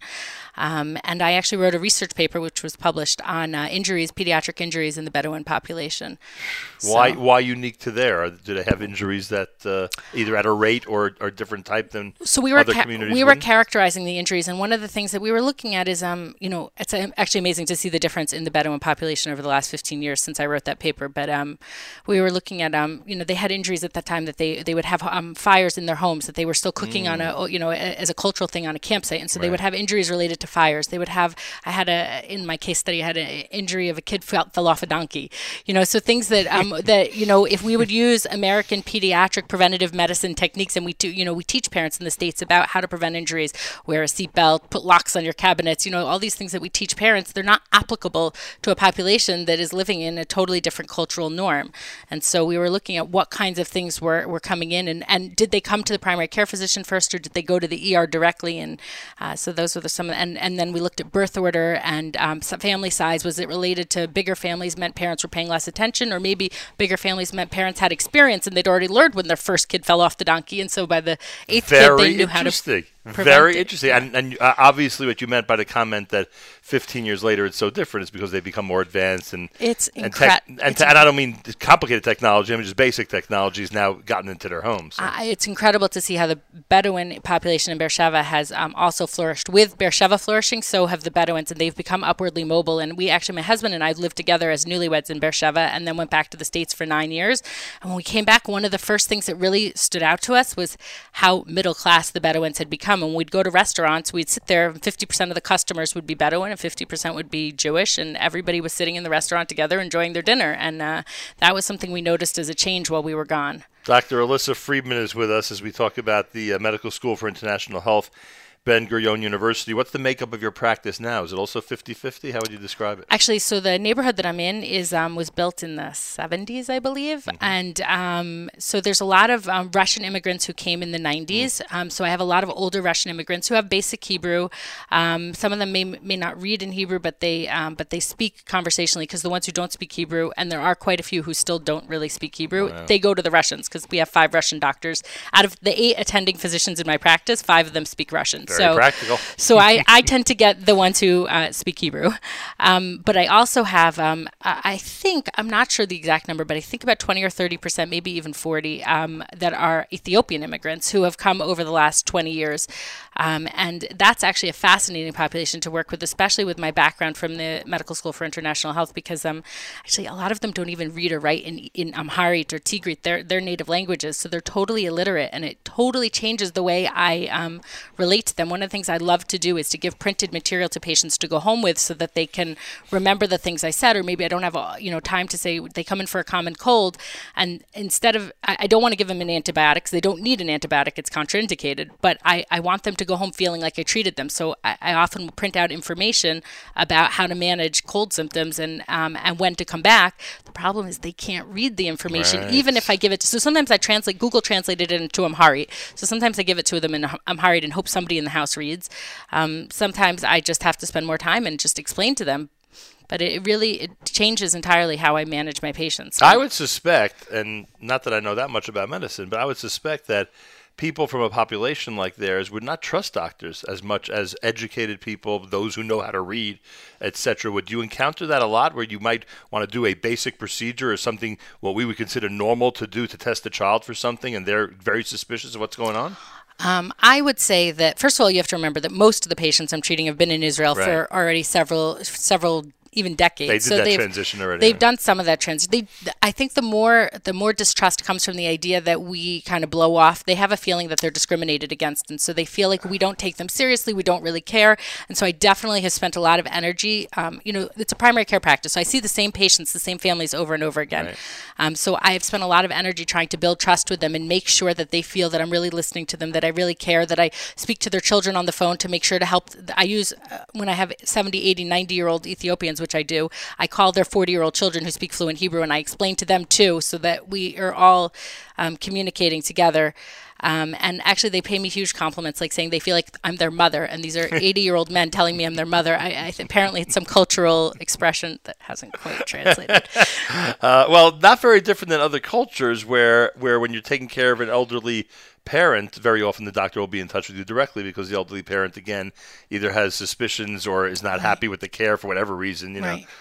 Sometimes elderly people could be a little bit unreasonable, things like that. Dr. Friedman, where are you from in the United States? Poughkeepsie, New York. Poughkeepsie? Actually, Beacon, but nobody has ever heard of it. Is that near Brewster? Where is that? It's north. North of Brewster? Yeah. It's about, Beacon is 60 miles north of New York City. Here's your opportunity. Here's your opportunity to speak to the young women who are in this audience, who are considering going to medical school, or considering this type of career, who are considering practicing medicine somewhere in the world, somewhere on this globe, once they've completed their studies. What would you tell them about MISH? I very much struggled, actually, as a young woman graduating Columbia. I struggled with the idea of, is that... MSIH, I'm sorry. Go ahead. I struggled with that. Is it an appropriate role for me? Is that how I wanted to build my life? Would I have time to be a mother and a partner? And actually, I feel incredibly fulfilled at this point. So I'm 41 this year. I have 3 children. I have a wonderful husband who's extremely supportive. And I really feel like I'm so blessed to go... We all go to work every day. And to go to work and do something that you're passionate about, that you enjoy, that's fun, is an incredible gift. And thank God, I think one of the major stumbling blocks we had in coming back to Israel and envisioning ourselves staying in Israel was financial. And we thought that as a doctor I wouldn't make money. And the truth is I'm making pretty darn close to what I was making in the States, which blows my mind regularly. And we feel incredibly blessed that we're able to build a life here, and that I'm able to do something that I'm passionate about and make a difference. And other young women out there who are considering it, you would encourage them to check out this path. Particularly because I chose family medicine. I'm home every night. I have 2 evening calls a week where I work until 7, and then the rest of the evenings I'm home for dinner, and I don't take call. I don't work on Shabbos, although we do have, the neighbors have discovered us, and now they show up on Shabbos all the time. But, there's some people in the U.S. that have made an industry out of that, being available when no one else is. No kidding. That's for sure. Well, a couple of things we learned. Number one, as you just described it, you could have fun being a primary care physician. I never knew. I knew you could have fun doing radio. I had no clue you could have fun being a primary care physician. And you discovered that we did miss your Aliyah flight, so I apologize for that. It's okay. This makes up for it. I appreciate that. Dr. Alyssa Friedman, everybody. Amazing. Great graduate of the Medical School for International Health at Ben Gurion University. And I thank her very, very much for being here today among our special guests during this hour of JM and the AM. And Dr. Eric Haas is with us from the class of 2002. Shalom, welcome to you. Thanks. Where are you from originally? I'm from Baltimore, Maryland. Nice. And then your education... I was in the first class of MSIH, the very first class, graduated 2002. I would think that might get someone to hesitate to join a first-year program. How did you... People have told me I have an adventurous spirit. And it worked out, huh? It was definitely an adventure, but I don't regret it. And how did that happen? Like, how were you even aware of the fact that this school was opening and that the program was going to become a real program? I was looking for different medical schools. I considered programs in the States. And to be honest with you, I saw Professor Glick on the interview, and something just clicked. He has a way about that, huh? I think he does, yeah. And you're a specialist in pediatrics. I'm infectious diseases, triple boarded, public health, meaning all these different areas, your expertise. And are you in Beersheba? Where are you? I live in Beersheba. I married a Beersheba girl, Israeli.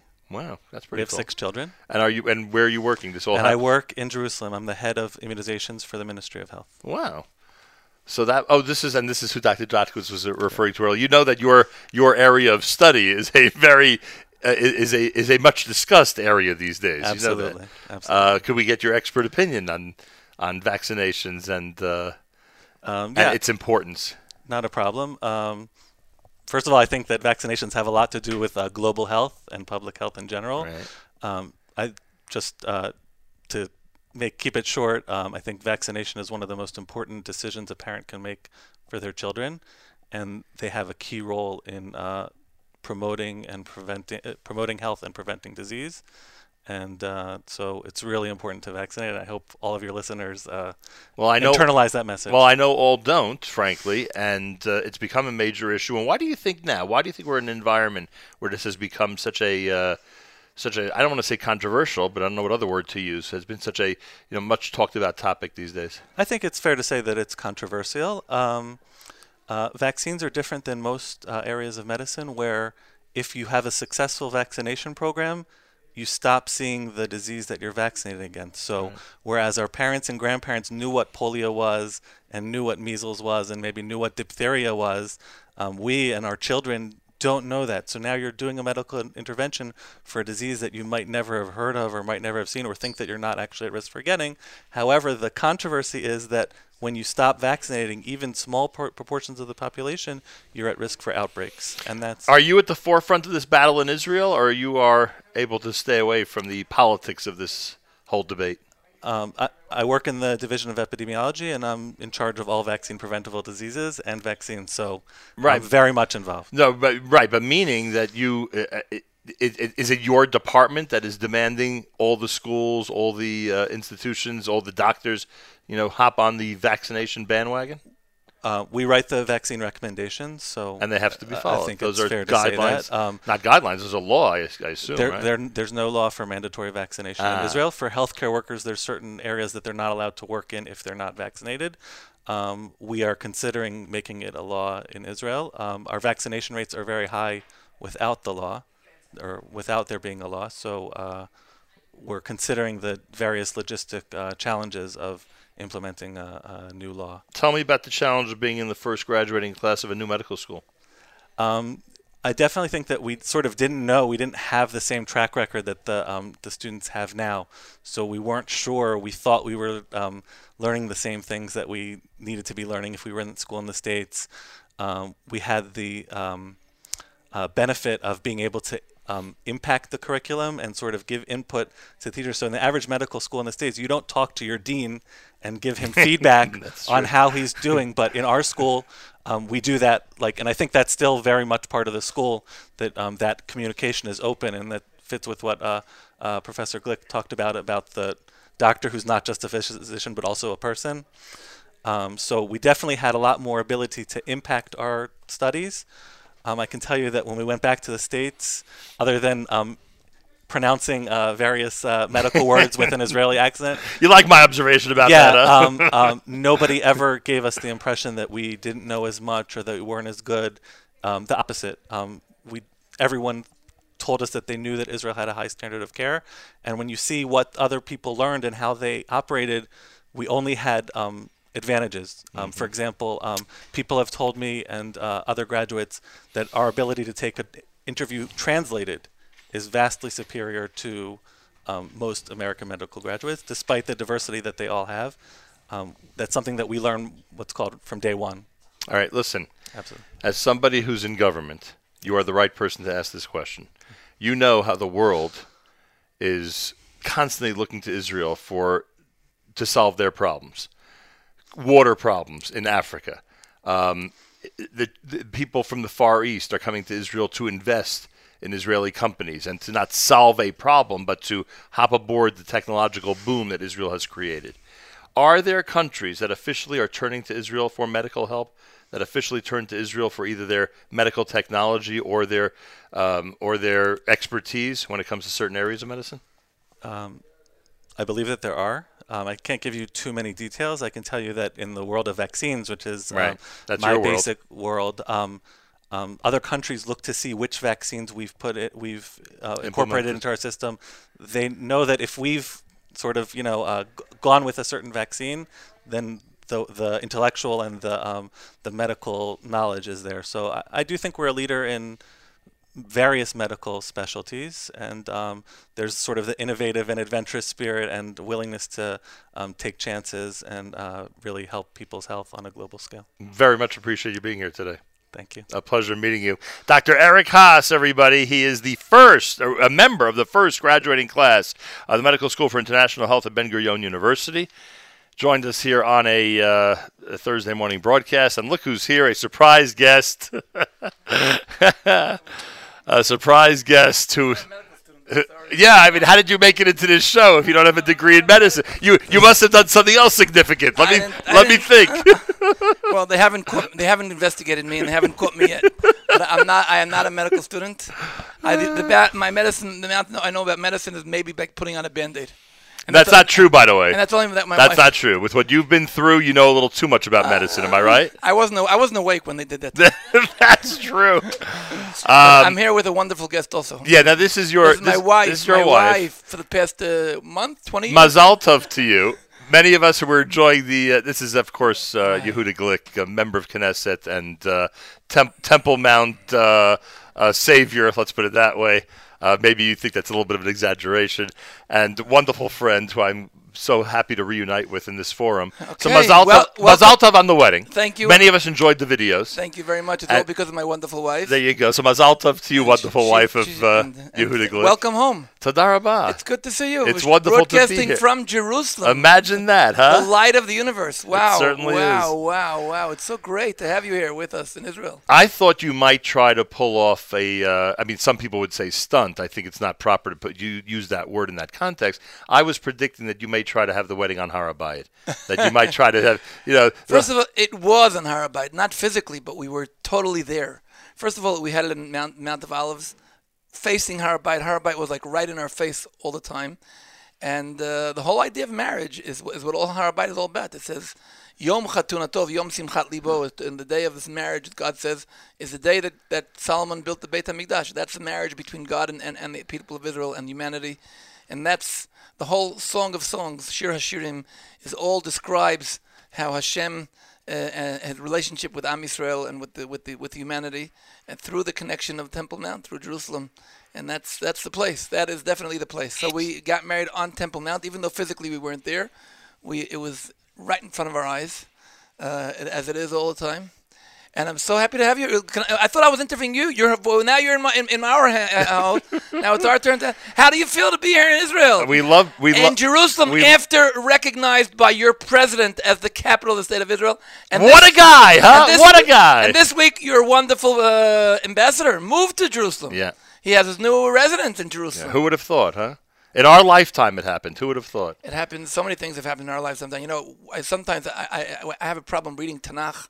Because I turn the pages, and every single page says, that's the whole thing, peanuts. Going out of Egypt, we were there in one country for 400 years. We were in the exile for 2,000 years in 250 countries, and we're back. 600 wagons chased after Am Yisrael. We saw armies on 200 million surrounding us when we were 2 million Six-Day War. We had 1 million, the Jericho walls fell down. We saw the falling down of the Soviet Empire. We saw 1.5 million Jews coming from the former Soviet Union to Israel. And exactly, some people have great faith. They call them atheists. They believe in coincidences. I'm a rational person. I analyze things rationally, and the only rational explanation that I can say that if exactly on our 70th anniversary, the president of the strongest country in the world moves his embassy to Jerusalem, and in Tanakh 70 represents the relationship between Am Yisrael and the nations, 70 nations, 70 and 70 offerings on Sukkot. So exactly on our 70th anniversary, the President of the United States of America, Mr. Donald Trump, allows to rebuild Jerusalem. Guys, you got to be blind if not to see. And the only reason I don't say peanuts on every single page I turn in the Tanakh is because I'm allergic to peanuts. But aside from that, every single story you see, we see with our eyes. What we see with our eyes, we see the words of Yeshayahu materializing and becoming a reality in front of our eyes. Does it frustrate you that we still say V'lu Yerushalayim Ircha B'Rachamim Tashuv every day? No, does it frustrate that we haven't seen the Shekhinah come back to Zion? It frustrates me. But on the other hand, what frustrates me is that there are some people who don't understand how to thank Hashem, where we have gone through. And I have a problem. My glasses, I buy at the optometrist. If I would buy them at the pessametrist, maybe I would be pessimistic. I buy them at the optometrist, and I see how optimistic it is. And look back where we were 70 years ago, where we are. We have made so much. We've really gone a long way ahead, and the achievements that we have reached are just unbelievable. And Hashem is wonderful to each and every one of us and to the land of Israel. Could you believe it? Israel is the 4th country on the way to the moon. After what? China with 1.7 billion civilians, after the United States and Russia with several hundred millions, and Israel with our 8 million. And we're not, just a research in the United States, Israel is the 8th strongest country in the world, together with all these other small little countries, Japan, India, Russia, United States, Israel. But Germany, we're beyond Germany. Can you imagine that? It's unbelievable. You'd rather be in the Knesset or out of the Knesset? That's something that doesn't really play too much part of my life. It's irrelevant to you. I'll Either tell you, one. Look, people who are obsessive and want to build a political career are pretty depressed if they're not in the Knesset. Right, they want the Volvo. First of all, thank Hashem for the privilege of 2 years and 10 months serving in the Knesset of Am Yisrael in Eretz Yisrael. What a privilege it was. I enjoyed doing what I did. I had a lot of achievements, but it's one means of serving the world and serving Am Yisrael. You know why we're here, by the way, today? We're here because there's a medical legend among us today who you're related to, by the way. Yes, I'm strongly related to. You're familiar with Dr. Glick? I'm familiar with and his Professor work? Glick. He's a wonderful man, and everything I have good is from him. Everything I have. And you've heard of the Medical School for International Health at Ben Gurion University? And my wonderful wife and mother, who also raised me together with my wonderful father. And we made Aliyah from that small little outpost called New York to the big city of Beersheba. Yeah. And then there were like a few camels and a medical school. And the Shapiro family. And the Shapiro. Chana Shapiro was the one. She was there. She was there receiving us. That's your aunt. That's your right. wonderful aunt, Allah Shalom. And really, she was running the AACI. Every single American who arrived to Beersheba was personally greeted by her, taken care of by her. Right. And so when we made Aliyah 45 years ago, Beersheba was nothing. Now, Baruch Hashem, Beersheba is becoming a high-tech center and really an empire. But the medical school is become world-known mainly with its humanitarian touch, where every single patient is not just a number on the computer, is really you're listening to what he says and a personal, individual patient. And that's something that my father has been leading for the last 45 years, and Hashem should give him at least another 75 years of health and Bezrat Hashem. Sounds good. He's not even 87 yet. He's a young man. He's only 86 and a half.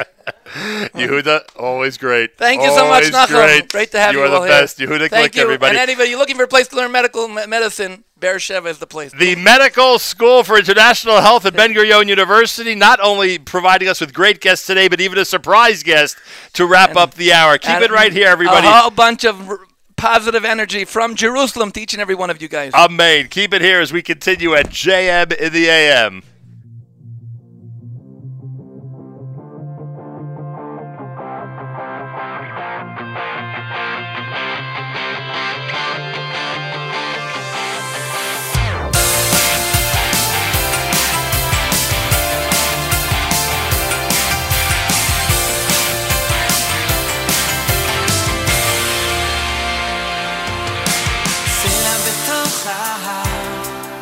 יכול להיסדק, חבל אשר נקשר יכול להתנתק. מה שכתוב על דף יכול להימחק, אבן בתוך חומה תוכל להתפורר, אבל עם ישראל חי כנעולם.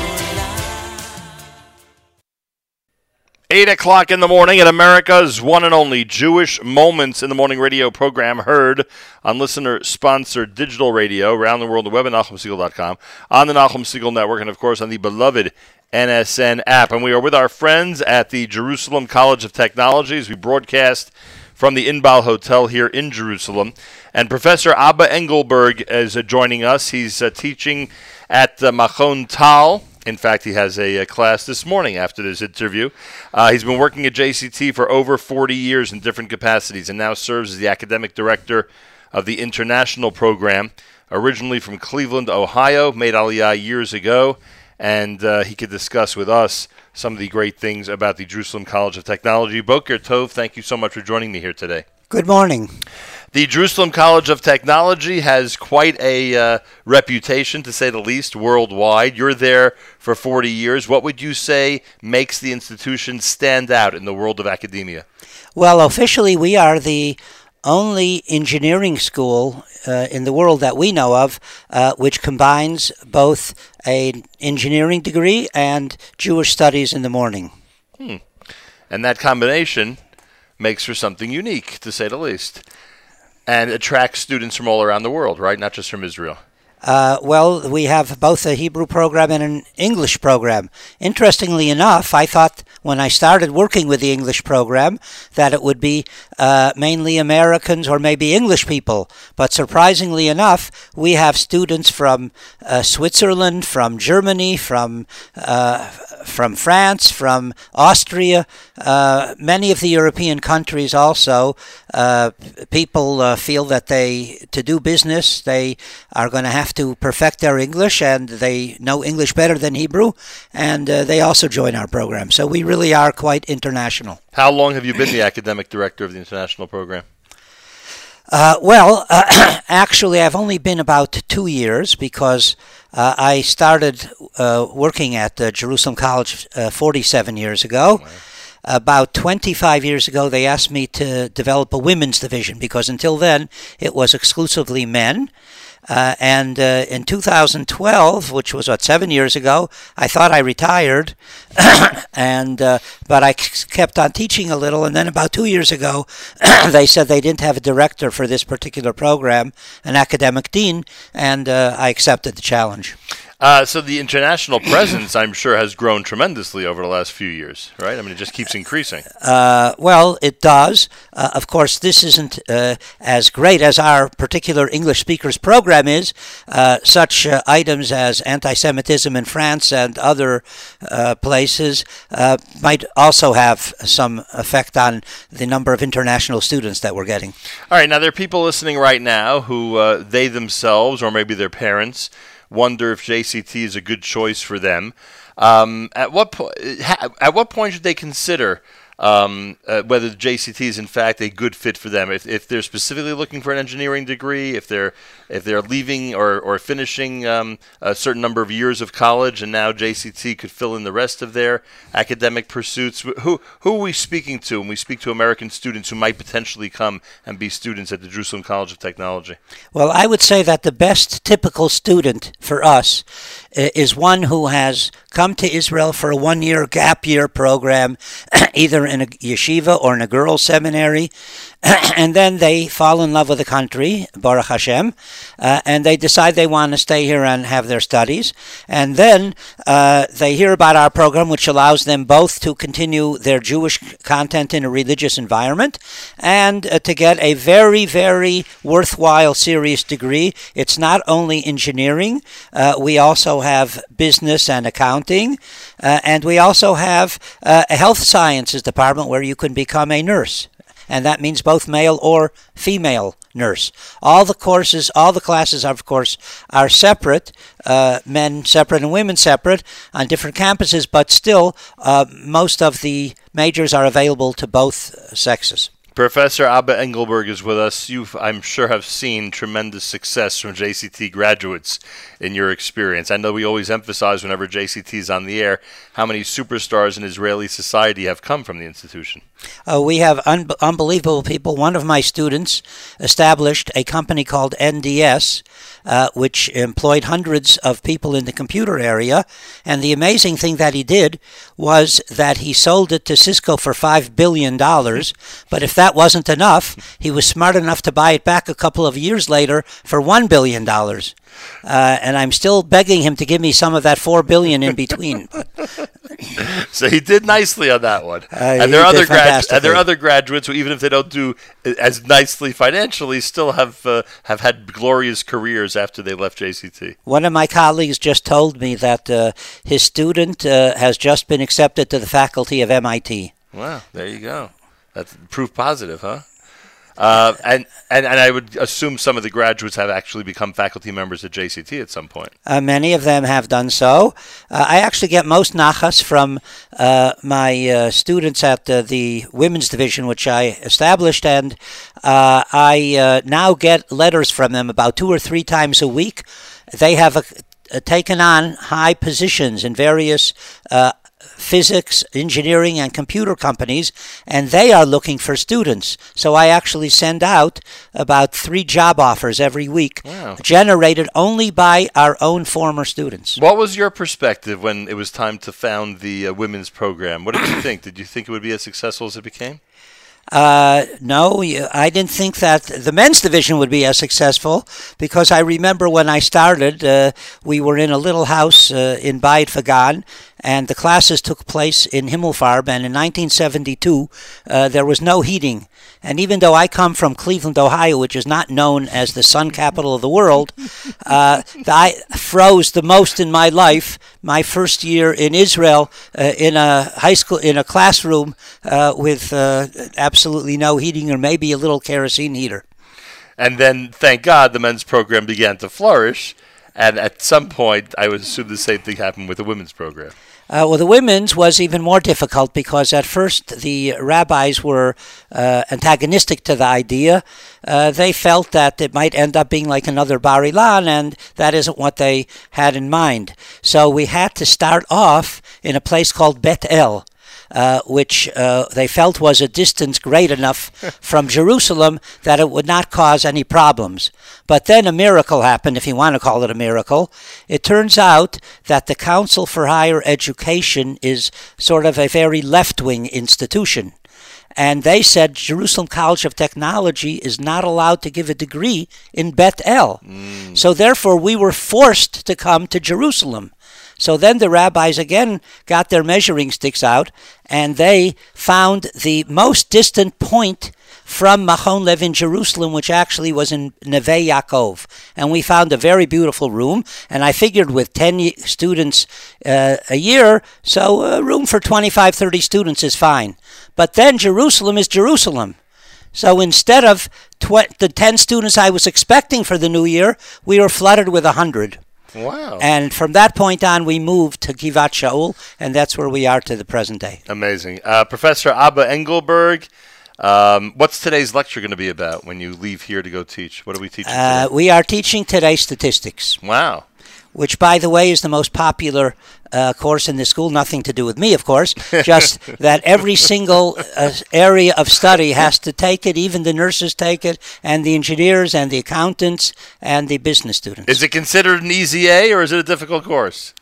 I try to make it as easy as possible. I told them that on the first lecture, for the simple reason that I know that we don't even have a department of statistics. No one is doing it because they love it. They're doing it because they have to do it.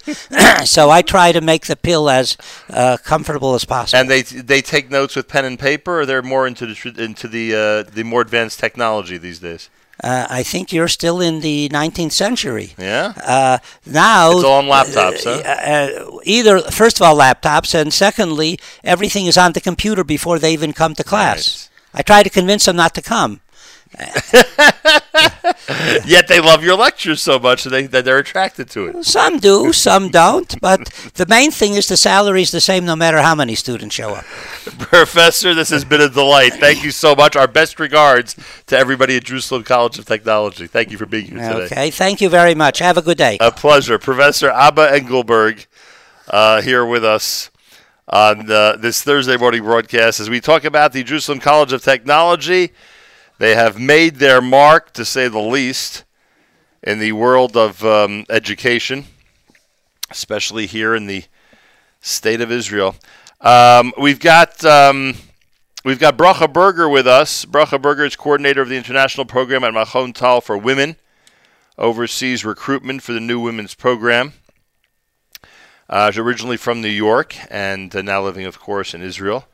And Gabi Novik is coordinator for the international program Machon Lev for Men, oversees recruitment and technical issues with students, and also joining us here on this Thursday morning broadcast. Good morning to both of you. Hello, good morning. Good morning. Thanks for having us. Nice to have you here. Okay, let's start with the men because that's, I guess, where JCT began, right, with the men's program. True. I was fascinated to hear from Professor Engelberg, frankly, that you're attracting such an international base of students, which is amazing. It really is awesome. We have students definitely primarily from the U.S. and Canada, but now we have students from Panama, Germany, Switzerland, France, South Africa. You'll hear from some of them today, which is really just amazing. It is amazing, and it continues to grow because as institutions get older, one wonders if they're able to keep up and refresh and continue to attract students both in Israel and beyond. And it looks like that's exactly what's happening. Thank God. I think we're really doing amazing in growing the student body, and I think students just love the program, and we're so dedicated to making it better and to improving it and to gearing it towards the students as much as possible. The men are graduating with what types of degrees? We offer a BA in Business Administration and a BS in Computer Science. Both are 3 years. Very nice. And once they leave that 3-year program and graduate, they're already in the workforce or they're continuing their education? How does it work? Yes, mostly in Israel, we find that most people get jobs straight after graduating. In the business world, people are in investment banking and finance and management, all sorts of fields throughout business. The degree is pretty broad and wide-ranging.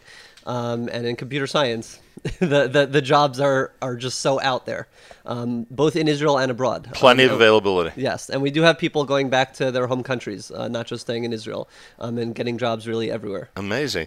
The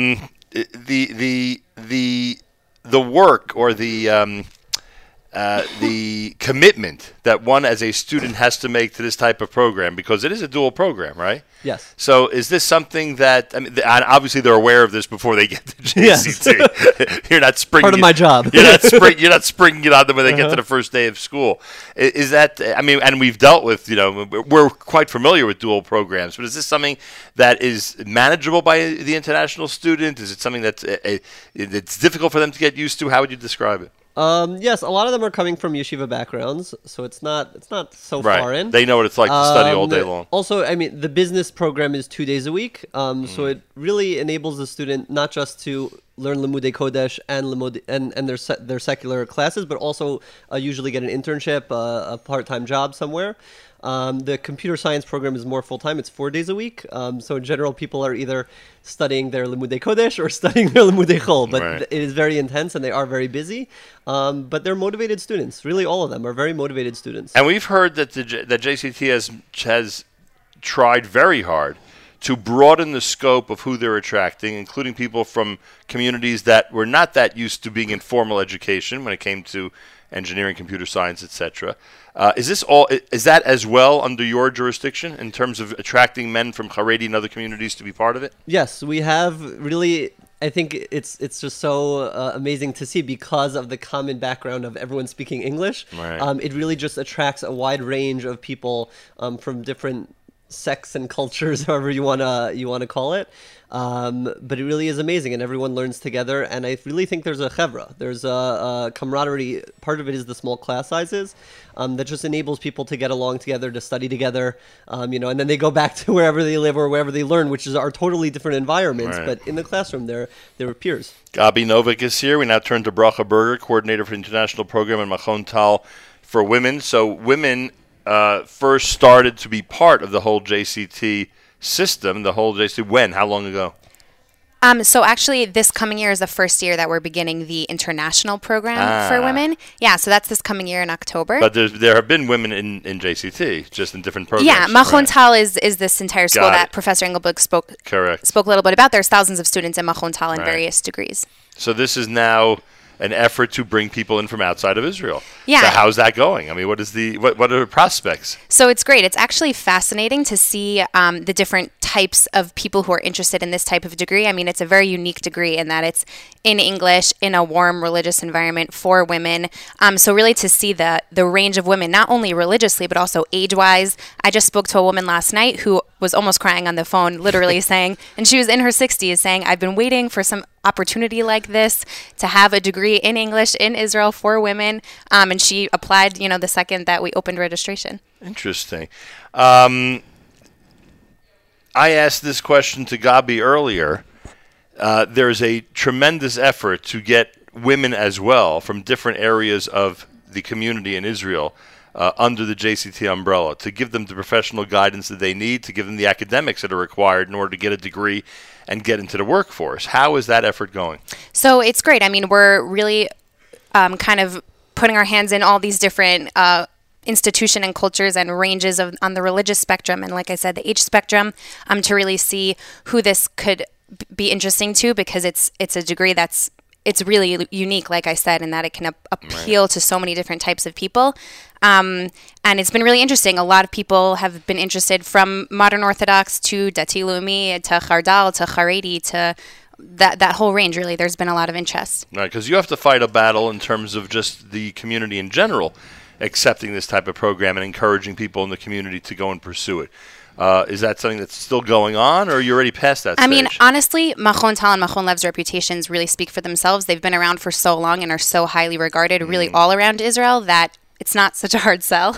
That's good to know. Yeah. Because we always think that there's such pushback from different communities. Yeah. All right, you're speaking to an international audience, but it's no secret that the majority of the people listening right now are in the United States, and many of them either themselves or have parents listening who would consider a program like this. What would you say to them to at least get them to explore the international program for women here at JCT? Yeah, absolutely. So, I mean, the degree offers a lot of unique things that only this degree offers. I mean, one of the most important things is that tuition is so affordable. For foreign students, tuition is about $3,800 a year, and for Israelis, it's about $2,800 a year. Those are numbers we're not used to in the United States. Yeah, that's like 100, not 1,000. I always feel like I have to correct, make sure they get it's 100, not 1,000. Exactly. Yeah, so that's a big draw. Another really cool thing that we actually are introducing to the women's program is that women who because like the men's program, we have Limudei Kodesh requirements. So if there's a girl or a woman who is affiliated with a certain seminary or went to a seminary or a midrasha, she can actually fulfill her Judaic studies requirements at her midrasha. So if there's a girl who's in, for example, Harova, MMY, Shalavim, Michlala, any of those places, and she wants to stay, she can stay involved in those seminary institutions and also already begin her degree, which a lot of times is, that Shana Bet time is a time when people want to keep learning a little bit, but they also want to start college, and we kind of help with that balance and that transition. Well, I have to thank you because you did provide some details that specifically address the question I just asked, some of which you just mentioned. The tuition is incredible and incredibly affordable. The tuition is fully covered when you have the Oleh Hadash benefits. Yes. People should keep that in mind if they're planning on moving to Israel. The program is the only program in Yerushalayim that offers a full undergraduate degree in English, something that you pointed out. It's a religious institution, which means that people don't have to worry about social awkwardness, about kosher food situations. It's all there the way it should be in a religious institution. And the registration department does recognize SATs, ACTs, A-level scores, etc. In other words, if you've done well or have just performed nicely in institutions in the United States, you guys want to know about it because that would go a long way in terms of becoming part of the JCT family, correct? Exactly. All right, so all those details should be kept in mind. Where do people get information? Is there a website? Is there an email? What do people do? Yes, definitely you can be in touch with me or Bracha for the men or women's program. Our website is jct.ac.il/en. You can click on the international program, or you can, again, just be in touch with me and Bracha. My email is gnovick@jct.ac.il. And mine is bberger, bberger @jct.ac.il. A pleasure to meet both of you. Thank you so much. Thanks for joining us this morning. More coming up. Thursday morning broadcast here at JM in the AM, and we've got two students with us from JCT, the Jerusalem College of Technology, who are visiting us in our mobile studio here at the Inbal Hotel. Josh Lehman is here, a second-year student in the computers program, originally from Monsey, New York, and I am told a TABC and Yeshivat HaKotel graduate. Who's Josh?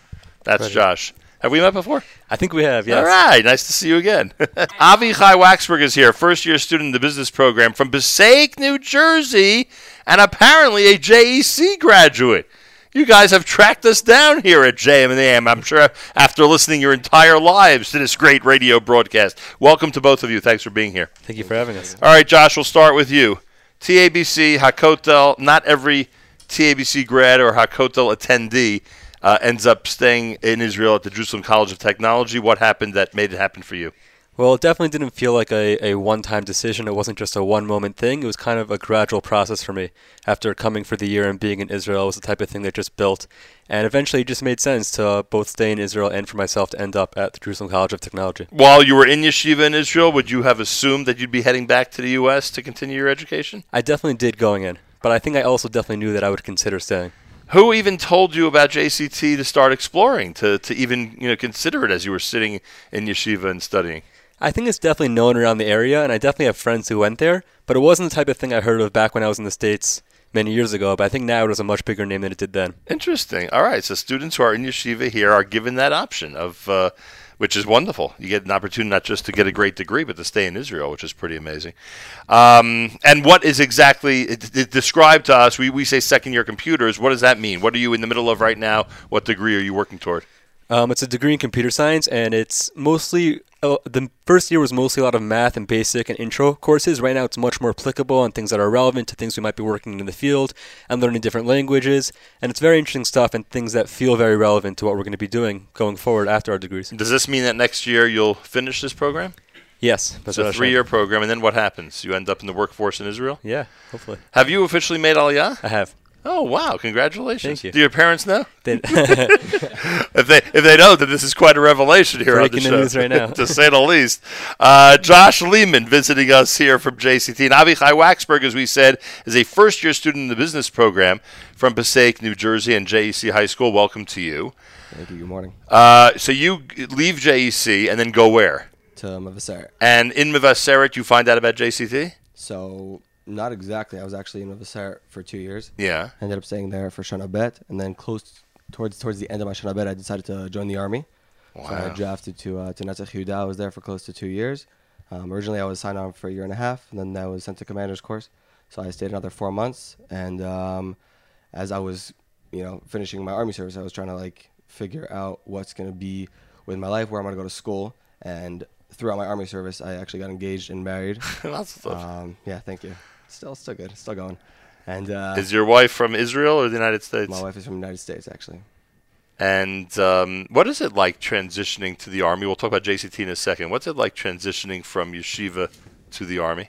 Is it a very difficult first couple of months? I would say it's definitely, in yeshiva and in the Army, you definitely have a lot of people living on top of each other because of dorms and stuff like that. Right. But, if you have, you take American kids and then Israelis, it's a totally different mindset. Because in yeshiva, you have kids who want to be there, who are there because they want to be there. And then in the Army, you have a lot of Israelis who are there because it's a forced draft. But then you have Americans who want to be there. So it's interesting to see the the combination of the different motivations. Right. And the language barrier, a big deal or not when you start your army So service? I don't really know too much Hebrew. I knew how to translate from Vayomar Hashem El Moshe Lemor. Yeah, but, we know that one. Yeah, well, not everyone. JC education. But what are they? The Chargers? Go who? What's the JC team? Thunder. Go Thunder. Hawks, They used to be the Chargers. Yeah. Yeah. Nah, they changed it up every few years. And thank God I was able to pick it up throughout my army service. Interesting. All right, so you're in the Army and then find out about JCT? How does it work? So I finished the Army. One of my Rebbeim, Alt Mavaser, Rav Isaacson, Rav Berg, Rav Herschel, Sure. pulled me back in. They said, come back in, learn with us for a little bit.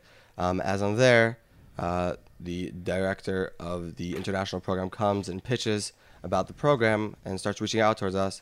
And I was hooked. I was like, this is a perfect program for me. I get to get a legitimate degree from a well-renowned school in Israel. A business degree. A business degree in the field that I want. That's always what I wanted to pursue. I would love to say that I'm a computers guy. I just don't have the head for it or the patience for that. But business is it's an exciting, degree that really opens up a lot of doors for me. And this degree is as good, if not better, than anything you would have pursued in the United States. So I would say. Yeah. Cy Sims is great. Right. Landers is fantastic. Right. Queens College, whatever. I'm just trying to be the classic Jew Right. in New Jersey. Columbia. So you remember all those places, huh? Yeah, I looked at them. But Machon Lev's definitely, giving me a high standard of education, and I'm really being put to the test. Interesting. And this is year one. Year one. Semester one of the degree. Just started the second one. But yeah. Right. And so far, so good. So far, so good. Very nice. So you both, I would assume, and I'm so glad you're both here in this capacity because we're speaking to a lot of young men and women who are in similar situations, who are ready to go from high school to their seminary or yeshiva year, and then of course we hope, or many of the parents hope that they in fact will stick around and stay in Israel. Have you made Aliyah officially? I did, yeah. Very nice. And now you guys have a daughter, right? We do. Amazing. 4 months Incredible. Unbelievable. Great to meet both of you. Avichai Waxberg and Josh Lehman. They are current students at the Jerusalem College of Technology. Thank you both, gentlemen. Thank you. Thank you very much. Have a wonderful day. Pretty amazing. More coming up. It's a Thursday morning broadcast officially here at JM in the AM as we continue at our mobile studio in the Inbal Hotel. Our big thank you to the Inbal Hotel for all of their hospitality this week. Plenty more coming up if you keep it here at JM in the AM.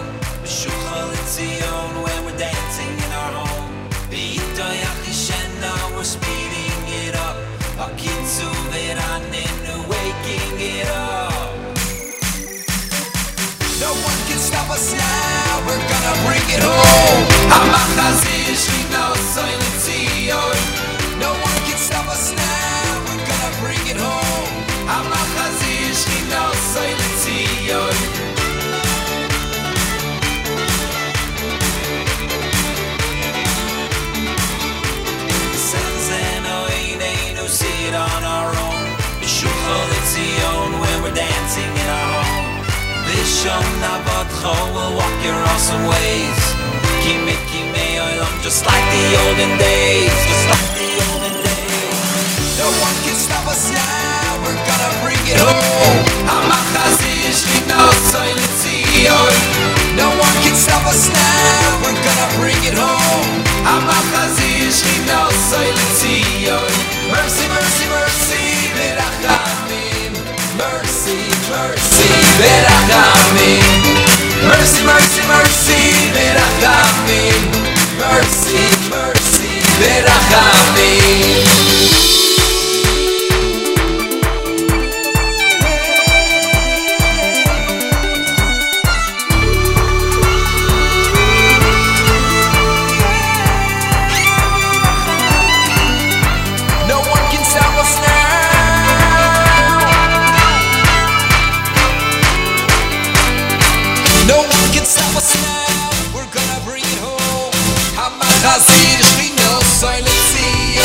Mercy, mercy, mercy, berachamim. mercy, mercy, berachamim.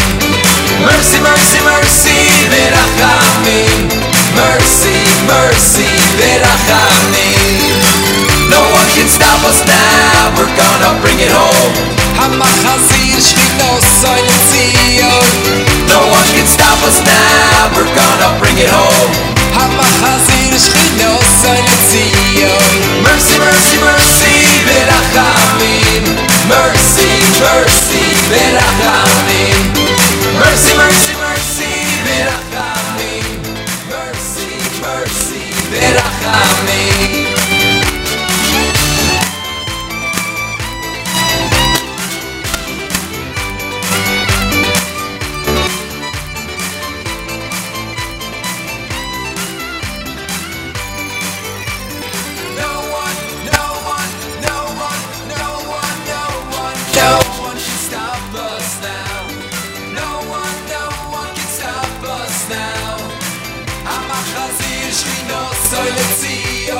Mercy, mercy, mercy, berachamim. Mercy, mercy, berachamim. Mercy, mercy, mercy, berachamim. Mercy, mercy, berachamim. No one can stop us now. No one. No one can stop us now. No one.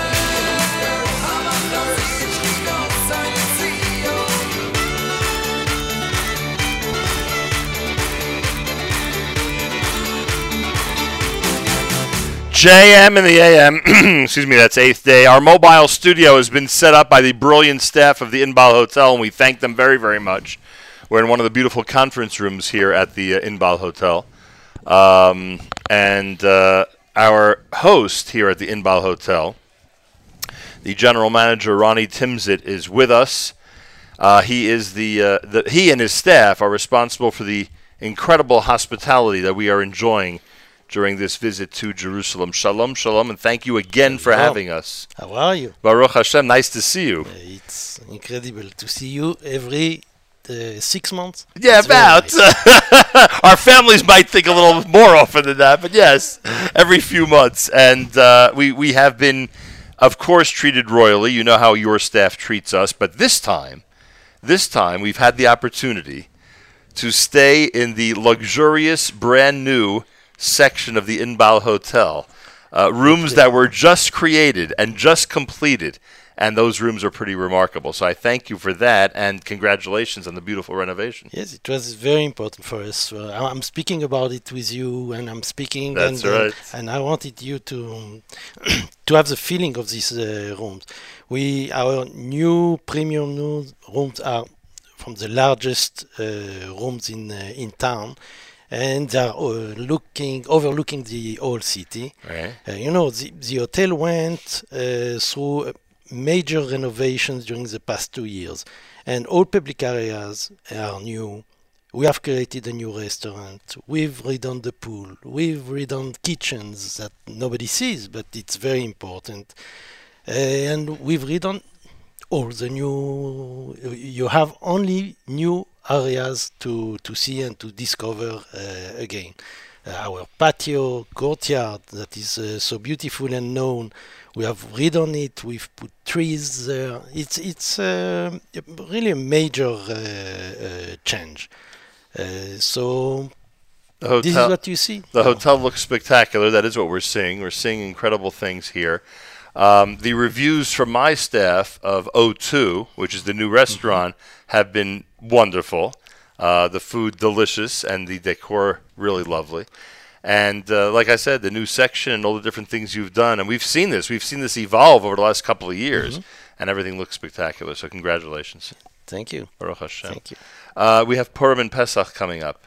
Yes. And Pesach preparations are not easy, Ronnie. Not easy. Not for the homemaker. It's not easy. I'm a not new, for the working mother. I'm a It's new not general easy. manager. I'm very new. Yeah. Like you see with my white. Yeah. You're a rookie. hairs. You're a rookie, huh? And, yes. So I'll pay attention and we'll do something. I didn't know it's so tough. Oh, it's tough, all right. And you're expecting thousands of people here for Passover. Yes. We're expecting really a lot of people. We still have rooms to sell. We are running with 80 and something percent occupancy for the time being, meaning that we have still good deals with 3 nights also stays, and I would recommend to go and to have a look at our new website, inbalhotel.com, Okay. and to see all the specials that we're doing for Passover and for the whole year. We're doing special prices for the summer, and that's something that is running all the time. And to go in our website to offers and to see if there is something that can fit the next day of a guest. Inbalhotel.com is the website. Inbalhotel.com.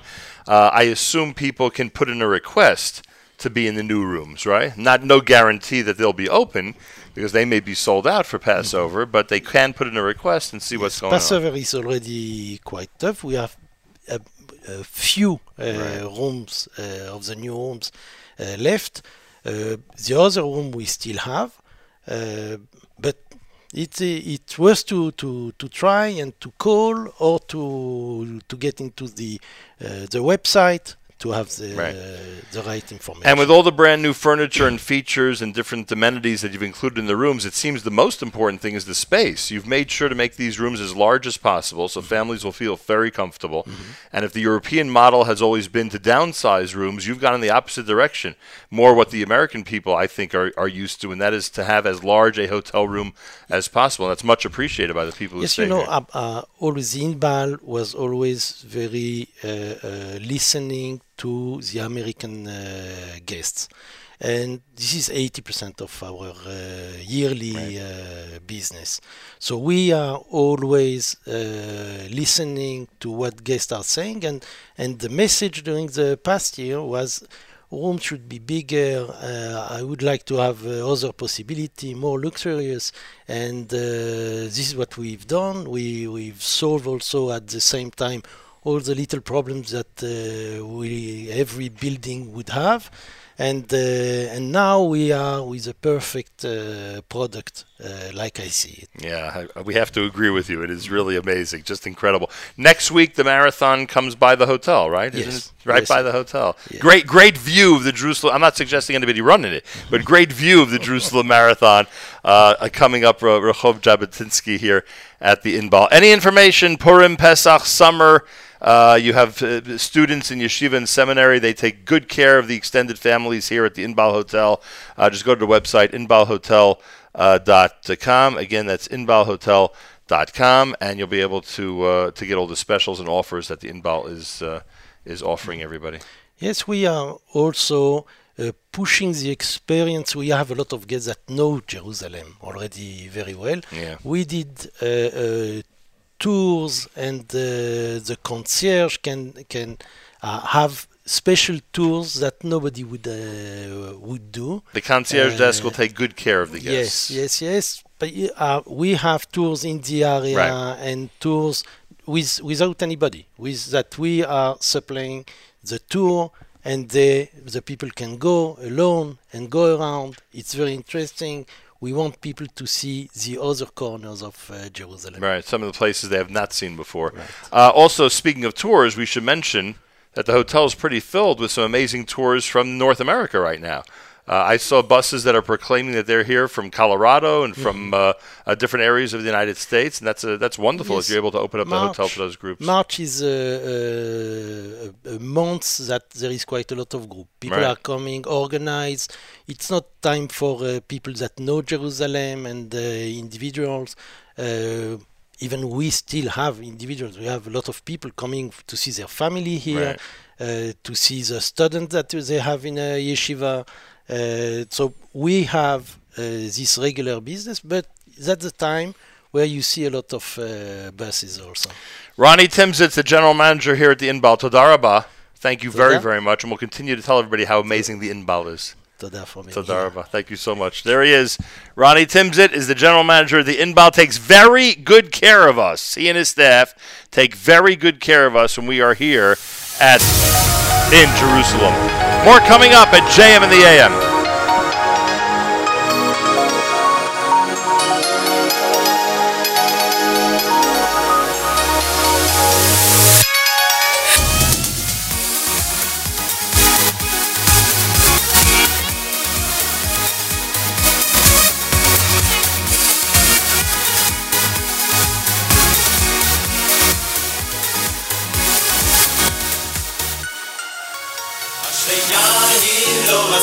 Simchas Beis HaShoevo, Asher Yair Lo Aso. Am Shoyeves, Ruach HaKodesh, Ruach HaKodesh. Asher Yair Lo Aso, Simchas Beis HaShoevo, Asher Yair Lo Aso. Am Shoyeves, Ruach HaKodesh, Ruach HaKodesh.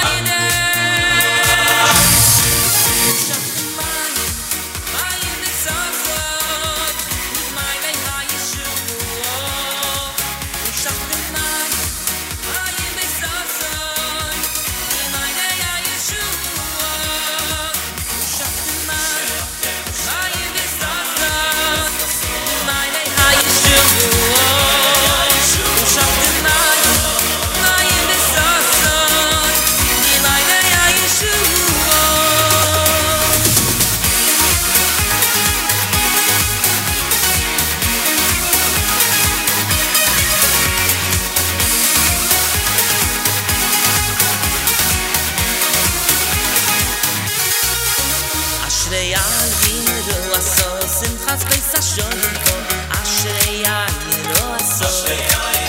Oh, Yam Shoyeves, Ruach HaKodesh, Ruach HaKodesh. Oh, Asher Yair Lo Aso, Simchas Beis HaShoevo, Asher Yair Lo Aso. Am Shoyeves, Ruach HaKodesh, Ruach HaKodesh.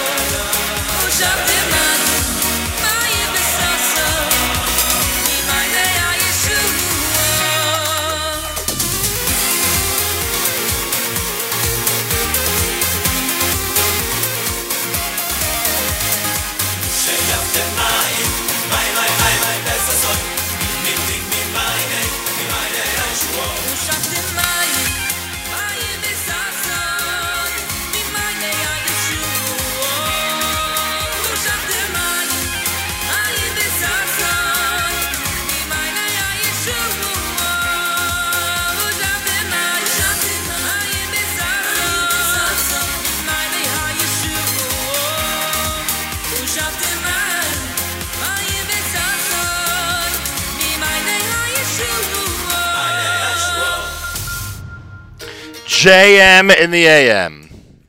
Thursday morning broadcast, speaking of the Jerusalem College of Technology. And Orly Gutman is here. Orly is Director of Strategic Partnerships for JCT. She has a perspective on the innovative initiatives that JCT is involved with. And everything all right? We're okay? Orly Gutman, shalom, and welcome to JM in the AM. Thank you. Great to be here. Oh, I see what's going on. He's offering you that microphone if that's too loud for you, so it's up to you if you want to switch. But if you're okay. I'll switch. You'll switch? Okay, so grab that one, and we'll be fine. We have learned so much about JCT in the last half hour. You can't imagine. Let's hear. What have you learned? I'm thrilled that there were some students here, Yeah. students who went to New York, New Jersey high schools, who then came traditionally to their gap year in Israel. Yeah. and then decided when they found out about JCT to actually make Aliyah, stay in Israel, and pursue further education with the Jerusalem College of Technology. Good. So you've already learned a lot. I've already learned a So lot. we're good. We're done. To say the least. But you're the Director of Strategic Partnerships for JCT, and partnerships in what area? What does that mean? You're looking to partner with whom? It's a good question. It's deliberately vague so that we can do many different things. One, JCT asked me to join JCT in order to increase the added value of students with regard to industry. So what we've done is we've worked with many, many different companies. I think we're up to about 60, 70 companies now. Wow. And we bring them in to do programs with us. For example, one of our programs was a cyber program where we worked with the National Cyber Bureau from the Prime Minister's office and the Rashi Foundation's Cyber Education Center and about 21 different companies in the cyber area. So that includes aerospace and defense, startups, multinational cyber companies. And we worked with students who were outstanding graduates of engineering, all religious, Haredi and Dati Leumi, modern Orthodox, which is incredible because these people had never really been in that industry before. And the country was seriously missing out on this huge pool of talent. So we took these amazing students, right? Some of them with like payas and beards and tzitzis and these women who are married with babies, some of them, one oldest of 11 children. And they studied cyber very intensively along with these companies in a specialized curriculum after they were already engineers. And now they're working in aerospace and defense. It's incredible. And the people in those industries had never seen people who looked like this before contributing to Israel in that way. It's amazing. It's the Kiddush Hashem. It's fantastic. Oh, I agree with that. If I could interrupt for a second. So the first stage was really getting that community familiar with what JCT does, because as you just described, they need that degree first before they pursue any of this. That's right. So those students were already students who are graduates of our own Which program. is an accomplishment in and of itself. It's a huge accomplishment. And you're right. It's something that cannot be understated or underestimated. We have 4,400 students from 23 different countries. Wow. Many of them Israeli. And the Israeli Haredi public or ultra-Orthodox public traditionally hasn't gotten degrees. So we're clearly doing something right. We respect everybody's values. We try to make everyone feel comfortable in that environment. We have separate campuses for men and women. And they're coming in droves. We have over 2,000 Haredi students, which is incredible. That's unbelievable. Men and women. Men and women, yeah. And about 45% of them study engineering, which is incredible. Something else that we're doing with industry is we created an entrepreneurship program because our communities, both modern Orthodox and Haredi, ultra-Orthodox, besides for cyber, they really didn't know what entrepreneurship was, right. Especially in the high-tech ecosystem. They also didn't know what hackathons were. Does anyone here know what a hackathon is? We're familiar with it. You're familiar, but for our audience. But what's funny is I'm trying to think about them coming into something like that. So let me tell you what happened. So hackathons, for those who don't know who are listening, are technology marathons where in about 48 hours, teams work on previously unseen challenges. Right. And they have to develop a tech product in 48 hours. Our students did not know what a hackathon was, obviously, so that was even more challenging. We brought in all these different companies. Intel was an amazing partner. IBM, Aline Children's Hospital, Hatzalah, etc.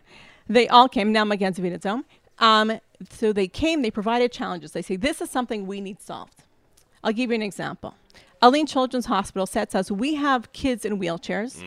They don't have so much control over the wheelchairs, and we're scared they're going to bang into walls or, God forbid, fall downstairs. Our students took that idea. They developed a sensor for wheelchairs, like a Mobileye for wheelchairs, that can beep or stop when it senses that there's an obstacle in front of them or an angle like stairs. And the judges, most of whom are non-religious, but were very involved with the tech ecosystem, were sitting there with their mouths open. They had never before seen men or women, guys with tzitzis hanging out, kippahs on their heads, beards, women. And our women's hackathon, we had nursing mothers there, right? So they're surrounded by babies. They're holding a baby in one hand and coding all night with the other. They had never seen these men and women talk about electrical engineering, electro-optics engineering, software engineering, and developing amazing, amazing products. Our women, can I say something about our women? Please. Our women got a challenge from Intel, and Intel said, we have a problem. When, God forbid, there's a mass casualty incident, it's all crazy. Everyone's going crazy, right? It's total chaos. What do we do?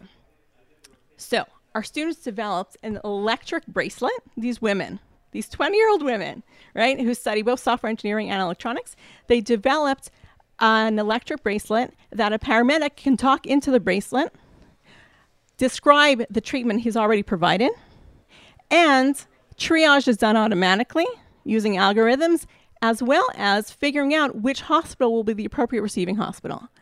So these young women did this in less than 48 hours, obviously won the prize, and they've already gone on to win other hackathons, these women. It was so exciting that we finished on a Friday afternoon.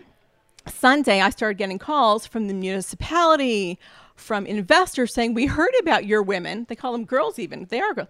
We heard about your women. We want to see what they've produced. So 2 weeks later, we brought 6 teams over to JVP, which, as you know, is this huge, investor platform here in Israel. And these women presented to them, these young women presented 6 tech products to a room of investors 2 weeks later.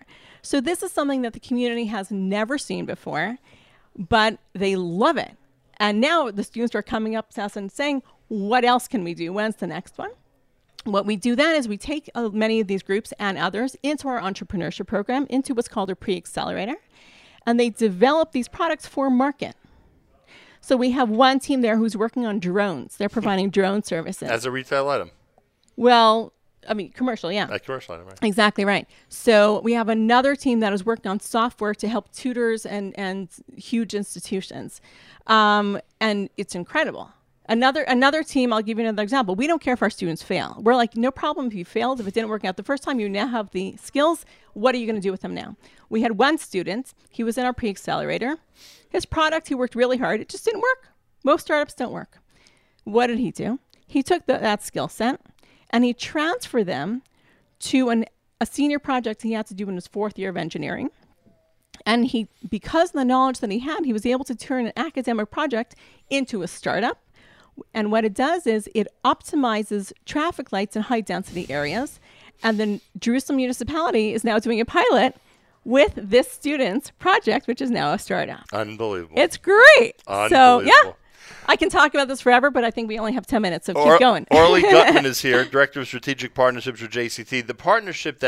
One of the partnerships that we were intrigued by earlier was this was people who are graduates of JCT who are now in Army intelligence, frankly. And yes. I can't talk about it so much, but what's your question? Understood. So aside from industry and entrepreneurship and those companies that you mentioned who have tremendous interest, right. The Israeli Army has tremendous interest in the graduates. Yes. That's all I can say. No. And they're looking, I guess, for specific people who could do tremendous things behind the scenes. Right. So at JCT, we have different groups of students. Some of our students come to JCT first, get an engineering degree, and then go to the Army using that degree in the Army. And that could be software, electro-optics, etc. But some of your graduates never even think of going to the Army, frankly, I would think. Well, it depends who. So we have, let's say the Dati Leumi, the modern Orthodox, right? We'll do that. Right. Or they come after the Army.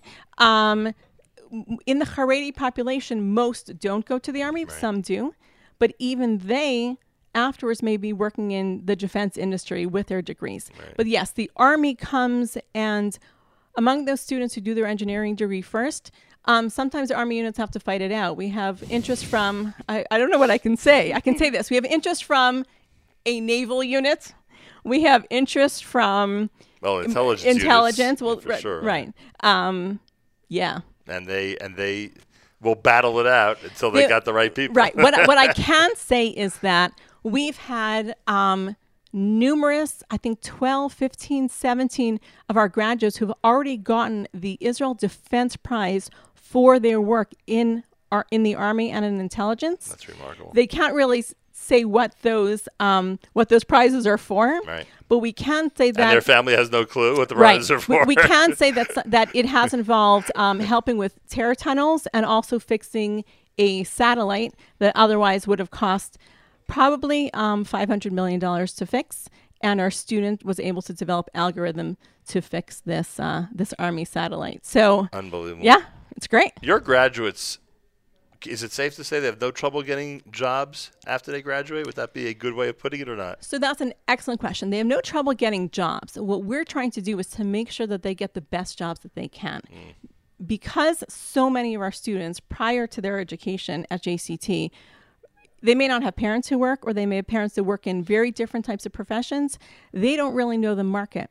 And especially on the Haredi market, they may not have the connections that other people do, especially from the Army. So that's why our industry programs are so important, so that while they're still in their undergraduate degree, we're having them touch industry in so many different areas. They get that experience. And then what we find is that industry recruits them right from their undergraduate degree. Right. And that's our goal. So you basically have served for the familiarity that they don't have. You've given them the familiarity in the market that they would never have known growing up, that companies never heard of in their whole experience. Right. We try to give them that familiarity with the market. We also try to give them skills that the market needs. They need to learn entrepreneurship. They need to learn innovation. We don't care if they have their own startup or they use those skills to be very entrepreneurial in larger companies, in the larger multinationals, but they need to change the tfisa, as we say in Hebrew. They need to change their perspective, having confidence in their own skills and realizing that they really can use their creativity in so many different ways. They don't just have to go somewhere and program and code. Phenomenal. They can do so much more. Orly Gutman, Director of Strategic Partnerships for the Jerusalem College of Technology. Thank you so much for being here today. You so much. Pleasure to have you here. Unbelievable stuff going on at JCT, and we have the opportunity to speak to people who are either experiencing it firsthand or facilitating it firsthand for their students. We've got two JCT students in front of us. Aryeh Ross is a first-year student in the business program. Comes from South Africa. And who's Aryeh? Maria. Nice to meet you. Nice to meet you. You do, in fact, sound like you come from South Africa. And Nussin Cutler is here, a first-year student in the computer program, who we are told comes from Texas. Yes. What city in Texas? Houston. Houston. Wait a second. Yoni Pollock's from Houston, Texas. How do you like that? Look at this. Two Landsmen meeting here at the Inbal Hotel in Jerusalem. Well, if you are a student down in Texas, what attracts you to the Jerusalem College of Technology, 6,000 miles away? In general, just a very nice Torah-oriented environment. But how do you even find out about them? Like, where did it work into your? I assume you graduated high school in Houston, right? Okay. I actually didn't graduate in Houston. I graduated in Pittsburgh. I was in yeshiva there. So you graduated in Pittsburgh, and then it's time to decide what to do after that. Where did life take you from there? So I spoke to a lot of friends in Houston, family, and a lot of good, great.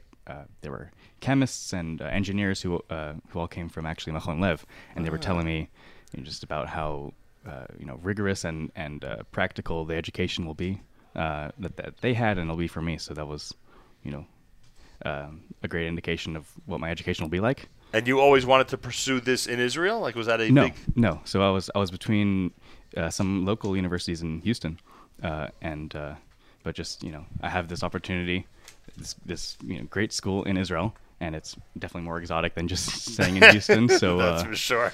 Has it lived up to your expectations? Machon Lev? Yeah. So far, absolutely. It's continuing to throw new things at me, new challenges, new opportunities. Yeah. Absolutely. And your first year computers, obviously one semester complete, right? Yeah. So how would you evaluate? I don't know, the difficulty of the schedule and the coursework. I mean, what would you say to people who are listening and thinking about pursuing this type of career?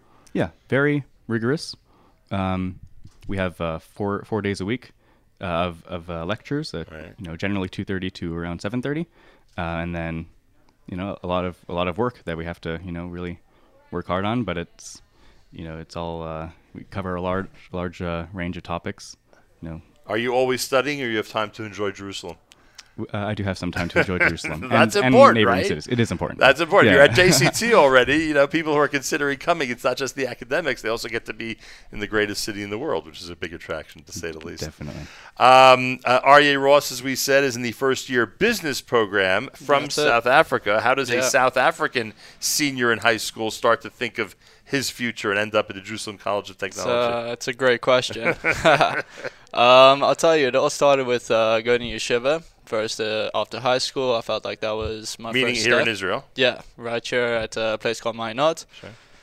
And, you just kind of, when in Israel, there's something about it kind of draws you towards the country itself. I think a lot of people can testify to that when you come to Israel, there's uniqueness about it, about the people, about the environment. And you start to think, okay, I'm going to be taking on my next steps in life now.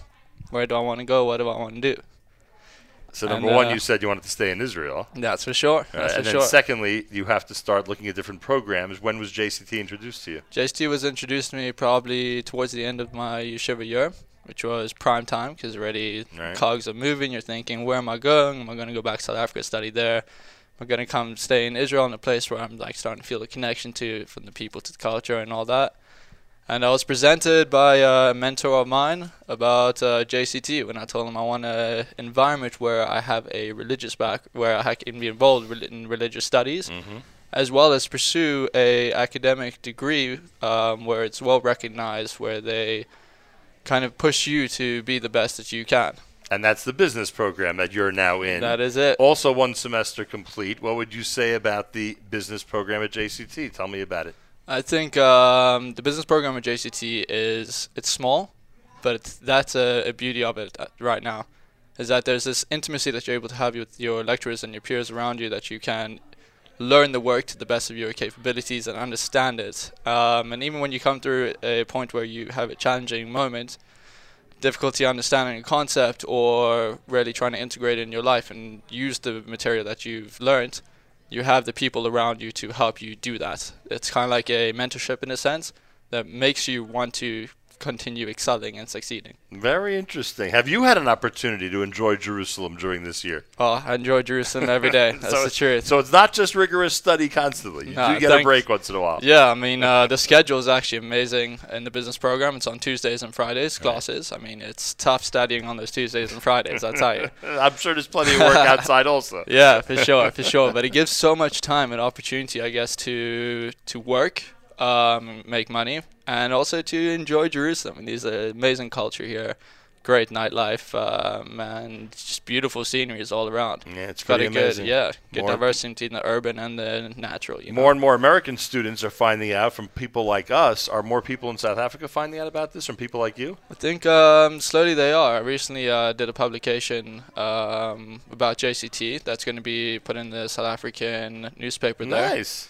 So I hope that brings people here, because it's an amazing opportunity that people really should be getting involved in. So people shouldn't expect you back in South Africa for a while. I mean, hey, it's a beautiful country.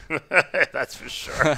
A pleasure meeting both of you. Nassan Cutler from Houston, a first-year computer student. Aryeh Ross from South Africa, first-year business program student. Thank you both very, very much. Thank you. Pleasure meeting you. A pleasure meeting you.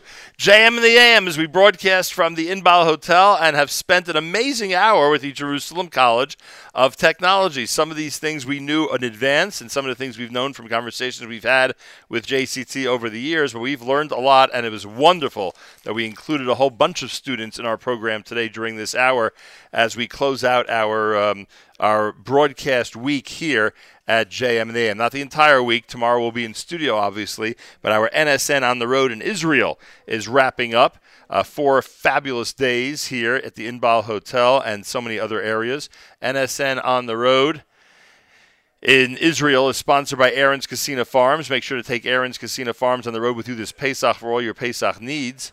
And I thank everybody who's made this such an incredible week. Our friends at Koren Publishers, Ezer Mitzion, Shaarei Tzedek, Jerusalem College of Technology, the Medical School for International Health at Ben Gurion University, Josh Fass, Rabbi Fass from Nefesh B'Nefesh, Josh Joseph, Senior Vice President of Yeshiva University, who both joined us earlier today, and to all of our incredible sponsors, especially our On the Road in Israel sponsor, Aaron's Casino Farms, who I will hopefully see up close and personal this coming Friday. A big thank you to Avrami and to Yoni and to Miriam Al-Wallach and to everybody who's helped put these shows together. Want to again wish a mazel tov on last night's dinner, Yeshivat Noam, to Tamar and Ross Rothenberg and all of the honorees at the Yeshivat Noam dinner. Also want to remind everybody the mega event is this coming Sunday in Teaneck, New Jersey. Don't forget to explore Aliyah and opportunities in Israel. Log on now, nbn.org/mega, nbn.org/mega. The Young Israel of Teaneck dinner is this coming Sunday night. Mazal tov to Janet and Lior Hod and all the honorees for the Young Israel of Teaneck. And a big thank you to our friends at the Inbal Hotel who have gone way beyond the call of duty in giving us the hospitality that we have enjoyed all through this week here at the Inbal in Jerusalem. Our brothers and sisters in Israel, We are with you. It's your favorite America's one and only Jewish Moments in the Morning radio program, heard on listeners-sponsored digital radio around the world, the web at NachumSegal.com, on the Nachum Segal Network, and, of course, on the beloved NSN app. That wraps up an amazing week for us on the road here at JM in the AM. Tomorrow we're back in studio in New York. Weekly update at 7:40 Eastern Time with Malcolm Hoenlein. And, of course, plenty more, as you would expect, on a Friday broadcast from JM in the AM. Thanks to Aaron's Casino Farms for sponsoring our On the Road in Israel. An incredible 4-day journey to the Holy Land, which I hope everybody out there enjoyed as much as we did presenting it. Have a fabulous Thursday. There's plenty coming up, including a brand new edition of That's Life with Miriam L. Wallach, done here at the Inbal Hotel. That happens at 10:30. Before that, Allison Josephs with Jew in the City Speaks. Coming up next, Charlie Harari with Unlocking Greatness. And, of course, Michael Fragan with Spin Class. That's all happening. Live lunch begins at 11 a.m. Eastern Time. Have a fabulous Thursday. Till tomorrow, Nachum Segal reminding you, remember the past, live the present, and trust the future.